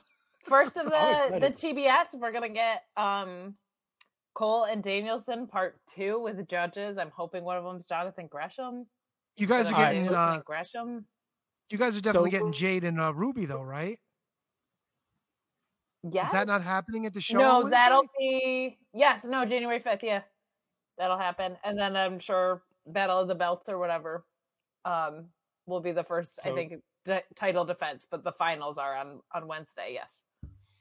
So, Kate, your gut instinct. Do we think we get another hour out of these two? No, I don't think so. I feel like that would be too close of a back-to-back hour. Like, I don't think that. I also think it's like a little bit too obvious with the handwriting on the wall. I think what you're going to see, my hope is Jonathan Gresham is one of the judges, and there's some judge dispute that sets up Gresham and Danielson. That's what I'm thinking. Well, the judges don't have a say unless it goes the hour. So they're essentially meaningless, correct? I'm thinking it's going to end up being a pure rules match. I'm thinking if Gresham is, if my assumptions are correct, and I don't know anything, but like if Gresham is there, why not make it a pure rules match, and then Danielson breaks some sort of rule and it sets that up. I just feel like that's a very, both of them have wanted this match. Gresham has been backstage at AEW. I feel like this is the perfect way to set it up. No, I agree. I'm just trying to figure out the way to do it. If A, it doesn't go the distance. B, you're making it a rules match that's never existed before in your company. And C, how a judge would have an issue with Daniel Bryan when it's the referee that would make the decision that he broke the rules, The not the referees judge. suck, so I got an idea. Are terrible all the time, so maybe the judges are there just to instill the refs. To me, it would have to be like a post-match issue, maybe between them. It could be. I just don't see it going an hour. I feel like it's too close to the last one, and you want that to be. I know some people don't like hour-long matches. To me, that was one of the best matches AEW's ever done, if not the best. Like, the storytelling was unbelievable. This heel run with Danielson, like, I saw somebody post the other day, I didn't even realize this, but Danielson ran back multiple variations of the figure 4, like, just such a heely thing to do. Like, oh, look, I can do it like this, or I can do it like this. Like, that match to me was one of, if not the best in history. And this Danielson run's been very special. So I don't think you want to fuck with that. I think there's better ways to keep this story going. And you also, I think, Adam, just realistically, like, I didn't actually like the draw initially. I like it a little bit more now. You need Adam Page to have a clean win as a champion, I think, over Danielson. And I don't think it needs to be like this disputed or whatever. Yeah. Like, everything is like almost too protected in AEW sometimes. I'm like, sometimes better wrestlers just win matches. But I think Hangman needs to, going to a draw is okay because Danielson is actually one of the best to ever do this. So I feel like your champion doesn't look weak because Danielson's just that fucking good. Yeah, I agree. Adam Page but a solid Adam win, Page I should think, get Adam Page should get the clean win, and then maybe you can even do something where, like, if Gresham is a judge, maybe he hands Adam Page the belt, and it's just simple as could be as that triggers Daniel Bryan, who's already triggered, and maybe he just is like, or maybe Danielson's just you're supposed to be one of us. It could be that you're supposed to be Mr. Technical. You're supposed to be like me. You're like there's a lot of ways that they could have a clean match and still have if Gresham's even there. If Gresham's even there, exactly. We're going on these. It could be Kerry Silken for all we know. It could be. It just feels very like it feels very much like that would be the next piece of logical storytelling that Jonathan Gresham would be one of the judges. All right. What if they fuck Adam Page over and Danielson wins. And he wins the title. People thinking that out there. I just can't. So then here's the thing. So then Adam Page, who didn't lose to him the first time, technically lost by not being pinned, but got screwed by a judge. Then you have the rubber match, pay-per-view, said, you know what? I'm going to beat you this time. And if I don't do it, whatever. And he winds up actually pinning him, and he gets the win. Now, you shit his first title reign, but you made his win that much more important because now he beat Bryan Danielson, something that nobody's been able to do yet. And he wins the championship back. I don't hate that at all. And it puts massive heat on Danielson in a good way, I think. Yeah. But they don't do automatic returns there. You could script one beautifully. Like that they did it with Omega and Moxley was the first like return they had, and they're gonna do it with the TNT title with Sammy and Cody. But I don't hate that. I just feel like the chase was so long for Adam Page to get it. It would be nice to see him just kind of carry it. Well, not only that, but if a judge does screw him over, maybe he's got to beat the judge before he gets Danielson. Maybe that's the deal. If you think you can beat Jonathan Gresham or whoever said judges that fucks him, then you get a shot with me. Then Adam Page gets a high-profile win. He gets his rematch. You put it on pay-per-view. He pins Daniel Bryan, something nobody's been able to do yet. Or makes him submit. Even better. Oh, even better. Catches him in the cattle mutilation. Boom. Done. God. Over. Man. That'd be awesome. If they had the balls to do it. So I've said this a few times on Wednesdays and just in general, like I have never watched like a GOAT wrestler in real time. Like I didn't watch Bret Hart in real time. I didn't watch Shawn in real time. I obviously didn't watch Bruno in real time. I'm much too young. Don't worry, he's not on the list. But like I feel like this run with Danielson is putting him on some people's Mount Rushmores, and that's really cool to me. Like I've never gotten to see that. So like as much as a punk gal as I am, and I am, like I love what he did with Eddie. I think his heel turn's gonna be so nasty. But I like this does this Danielson run feel as special to you guys? And I know, Tony, you don't watch AEW, but like Kevin, you're really into it now. Does it feel like as special to you guys as it feels to me? Because this just feels like so awesome. It does. It does now, but part of me still can't get over the bitterness of just how quickly, just because he won a tournament, he turned heel. Like that to me just like put a bad taste in my mouth for the whole day. I mean, he's gotten over it, and just like any good performer can, he's gotten over it and has gotten better at it and is completely awesome in his role right now. I just don't want him to win because to me, you build up. The same thing with Big E. You build up, you win, and you don't do anything with it. And I'm not saying they did that to Adam Page that they did to Big E. And you take the belt off him. I don't think it's ever happened ever. If you could pick a different example where someone's second shorter build to a title was more important than their first build to a title and ended up better, it just doesn't happen. Like you can't like the Big E run. Awesome. Incredible. He got the Daniel Bryan, Kofi Kingston. Incredible. Got it, lost. Granted, he never got it again. But I'm just saying, like, if he had, it wouldn't have meant nearly as much as when it did. But a lot of that has to do with how you've booked the run after. And they did a great job with Page, whereas they didn't do a great job with... I just don't want him to lose. For the same reason you didn't want Big E to lose, I don't want Page to lose. I get that. That makes total sense. But if you book a judge who's going to give the match to Page and it's going to cause heat with Danielson, the focus isn't on Page anymore then. Doesn't matter. You know what? I'll tie this back to a WCW thing. Sting in 97 had that amazing run. Didn't speak a word. Had it. Won belt from Hogan at Starrcade. Vacated it. Won it again at Super Brawl. 3 months later, Spring Stampede. Lost to Savage. Sting dead.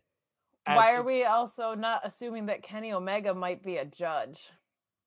Sting was kind of dead when that first match happened with the fucking fast count. No, Sting wasn't dead then. But he was already in the grave, dude. Sting was dead when he started wrestling on a regular basis on Nitro and eventually Thunder. That's when Sting was dead.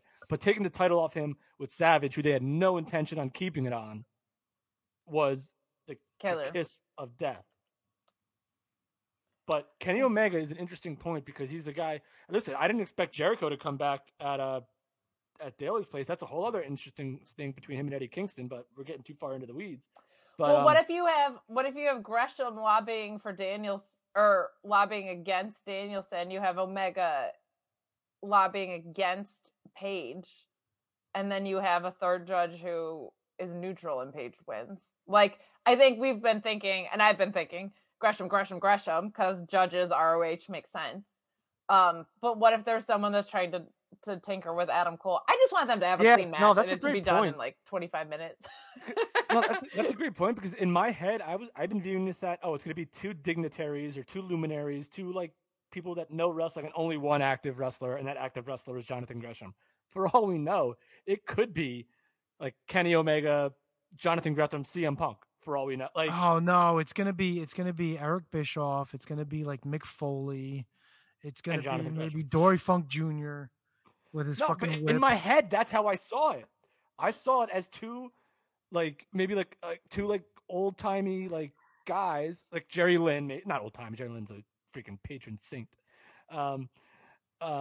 Maybe like a Jerry Lynn, a Dean Malenko, and then a Jonathan Gresham. But who's to say it might not be three top guys as judges? Oh my God!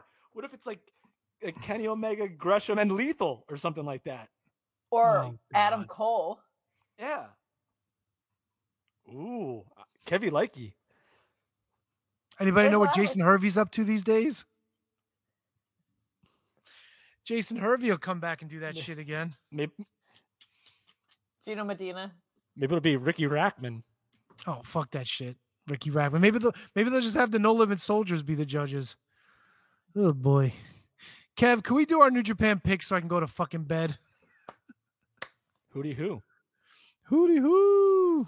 Yes, we can. I know it's past your bedtime, Tony. It really is. I'm fucking old. All right. We got to pick New Japan Pro Wrestling's Wrestle Kingdom 16, Night 1. Pick music, or are we just going to run? No, fuck it. We already played it. I ain't playing it again. My voice is already out. It's time for the pick thing. You're welcome. We are not picking the New Japan Rambo for the... You have to do the voice. Yes, I do. Yes, she does. Of course she does. It's awesome. We are not picking the Rambo to decide the challenger to the King of Pro Wrestling trophy on night 2. We are also not picking the Shibata match, which is going to be under catch wrestling rules with no strikes because his opponent is Tiba, and we don't know who Tiba is.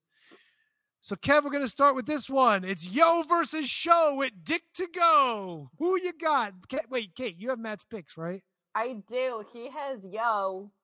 He has Yo. I would have Show because Show's my boy. And I am taking Show. Kev, who you got? Did we lose Kevin? We lost Kevin. Kevin, where did you go? Oh, my Kevin. Kevin's mic is muted too. Turn my mic on. I'm going to turn it on now. Kevin, you're muted. Kev? Yeah, we can't hear you. Mute-ski potatoes over there, Kevin. You're muted. Your mic, dude. Is he singing? What is he doing? I don't know. He's mad. Oh, there he is. Kev, you got us? Yeah, everything got unplugged. I'm actually trying to... Just when you think you can do everything right, everything goes wrong. It's life, man. I have Show. Kevin also has Show, so let me just write that down. So Kevin has Show, because I got to give these notes to Dickhead. And Tony, Kevin, Show. Matt has Yo. Okay, the very next match is Hiroshi Tanahashi and the Mega Coaches Ryusuke Taguchi and Rocky Romero versus Bullet Club members Kenta, Taiji Ishimori, and El Phantasmo. I'll go. I won't go. I have Bullet Club. As does Matthew. I'm going with Tanahashi's team. I'm feeling good about my man, so I'm going to stick with Tanahashi. Tony takes Tanahashi, and Matt and Kevin have Bullet Club. Okay. The very next match, it is the United Empire. Will Ospreay, Great Okan, and Jeff Cobb taking on LIJ, Tetsuya Naito, Sanada, and Bushi. Who's Matt got? The undisputed. I'm sorry, the different UE, the United Empire. Matt's got United Empire. Kev, you know what? I'll tell Kev I'm taking United Empire as well. Well, that's a clean sweep for United Empire. Kevin, Tony, and Matt, United Empire. Okay. The next match, Matt's favorite wrestler of all time. Wait, where the hell is it? I thought, okay, here we go. Evil with Dick to Go challenges Tomohiro Ishii for the Never Openweight Championship. I just have that Big Tom Lawler is next. Big Tom Lawler? Yeah. What the hell did he pick? Am I missing a match? I don't know. I have Big Tom, Dangerous Takers, Hiromu, and Shingo. Big Tom Ishii. Not Big Tom Lawler. It's Big Tom Ishii. Oh, Big Tom. You said Tom Lawler. I'm like, wait a minute. It didn't click. Big Tom. No, it's Tom Ishii. I'm an idiot. I did not know his name was Tom Ishii. Well, it's Tomohiro, but everybody just calls him Big Tom. I will be taking Evil in this one. I have this love-hate relationship with the Never Openweight Championship. Nobody really holds that title for too long, and I think Evil's going to take this one. All right. I'm with you, T-Dunk. I have Evil. Everything is evil. Kevin and Tony got Evil. Matt's got Big Tom. The very next match. Hold on, wait. I might have to start playing the game here. It's all about the game and how you play it. No, I can't. I just made that up.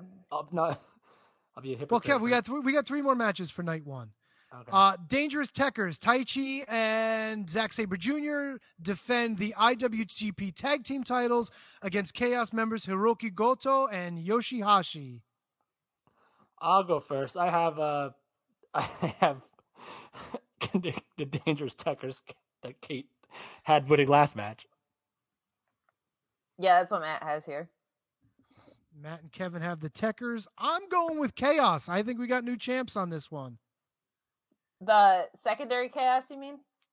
Not the Orange Cassidy version that matters. Oh, fuck that. Fuck those idiots. Fucking stupid pocket fucking... With Sue. He's going to turn heel and be fucking awesome. You're going to be so mad.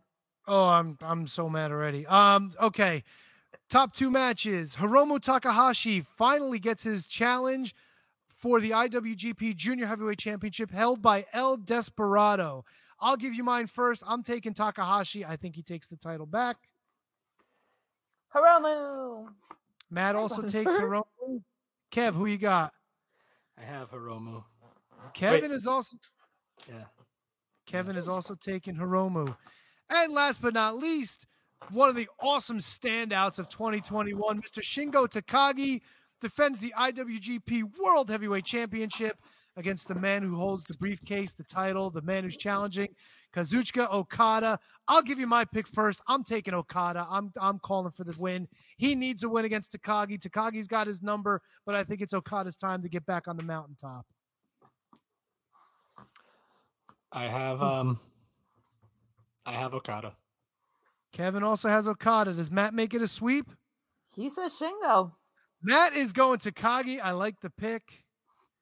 All right, let me just confirm. Sho versus Yo. Tony and Kevin both take Sho. Matt takes Yo.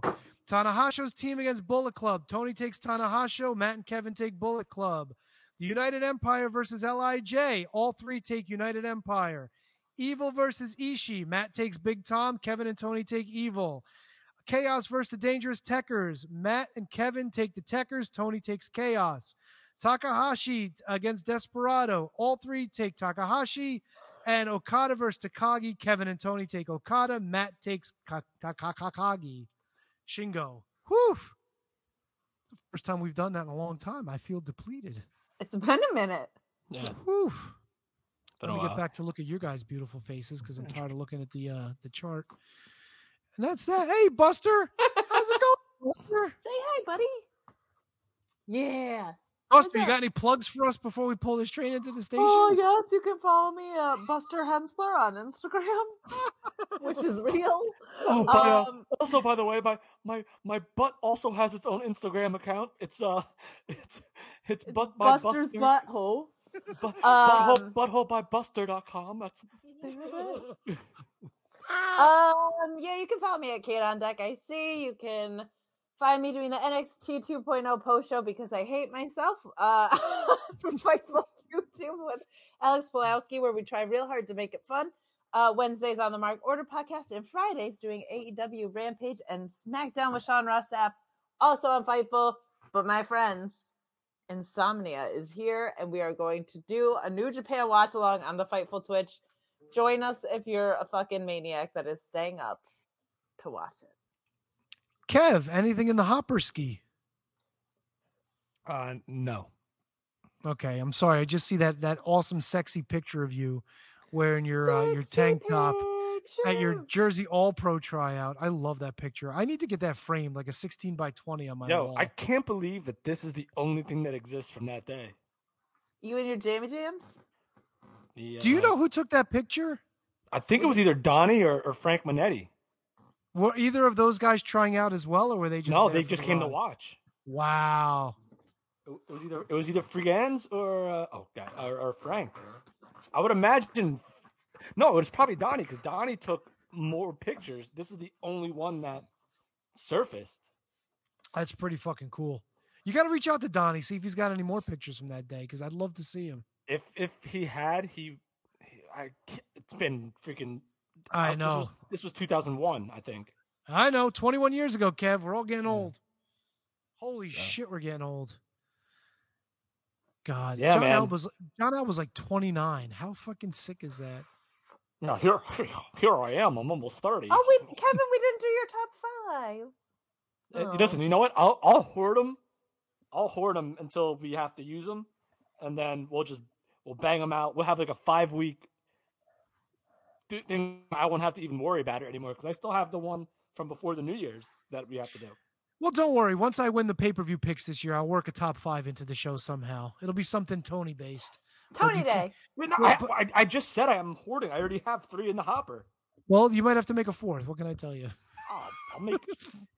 I've very narrowed down our super secret project, and I'll send that out to you guys probably tomorrow at work. Ooh, I like it. I'm intrigued. I forgot this was even a thing. I know. Yeah. Ooh, I like it. So anyway, we are the Shining Wizards, shiningwizards.com for all your Shining Wizards needs. Don't forget about our Patreon. Why Can't I Talk Tonight? Patreon.com/Wizards Podcast. Like I said, we've got watch-alongs. We cover shows. We do profiles. Kevin and Matt did a 2-hour, what I'm going to call an omnibus, because I don't know what else to fucking call it. 2 hours on Bret Hart's first year in WCW. It's insane. Please join our Patreon and check that out. It's amazing. We've got over 50 episodes in the archives. We play games. We cover pay-per-views. It's nuts. It's completely worth it. $3 a month. How can you go wrong? Kate knows. Kate's a Patreon supporter. I get the boxes of wizardry because I'm a smarty pants. There you go. Fucking I think that's everything. Oh, yeah. Follow us on social media at Wizards Podcast on all platforms. ProWrestlingTees.com/Shining Wizards. Is that sale still going on or is that over? I don't know. Head over there. Who determined the length? It was either like 5 or 8 days. So I don't think either way would be done. Okay. Yeah, it's still going on, I think. 22% off at Pro Wrestling Tees. Oh, there you go. No, I thought we were talking about our super secret Patreon 10th anniversary shirt sale. Well, it's not so much a secret anymore if you put it out there on the podcast. Well, if they join, they can't get it unless they're on a Patreon. No, it's a Discord only. So if you want to join the Discord, go over to our Twitter, click the Discord link.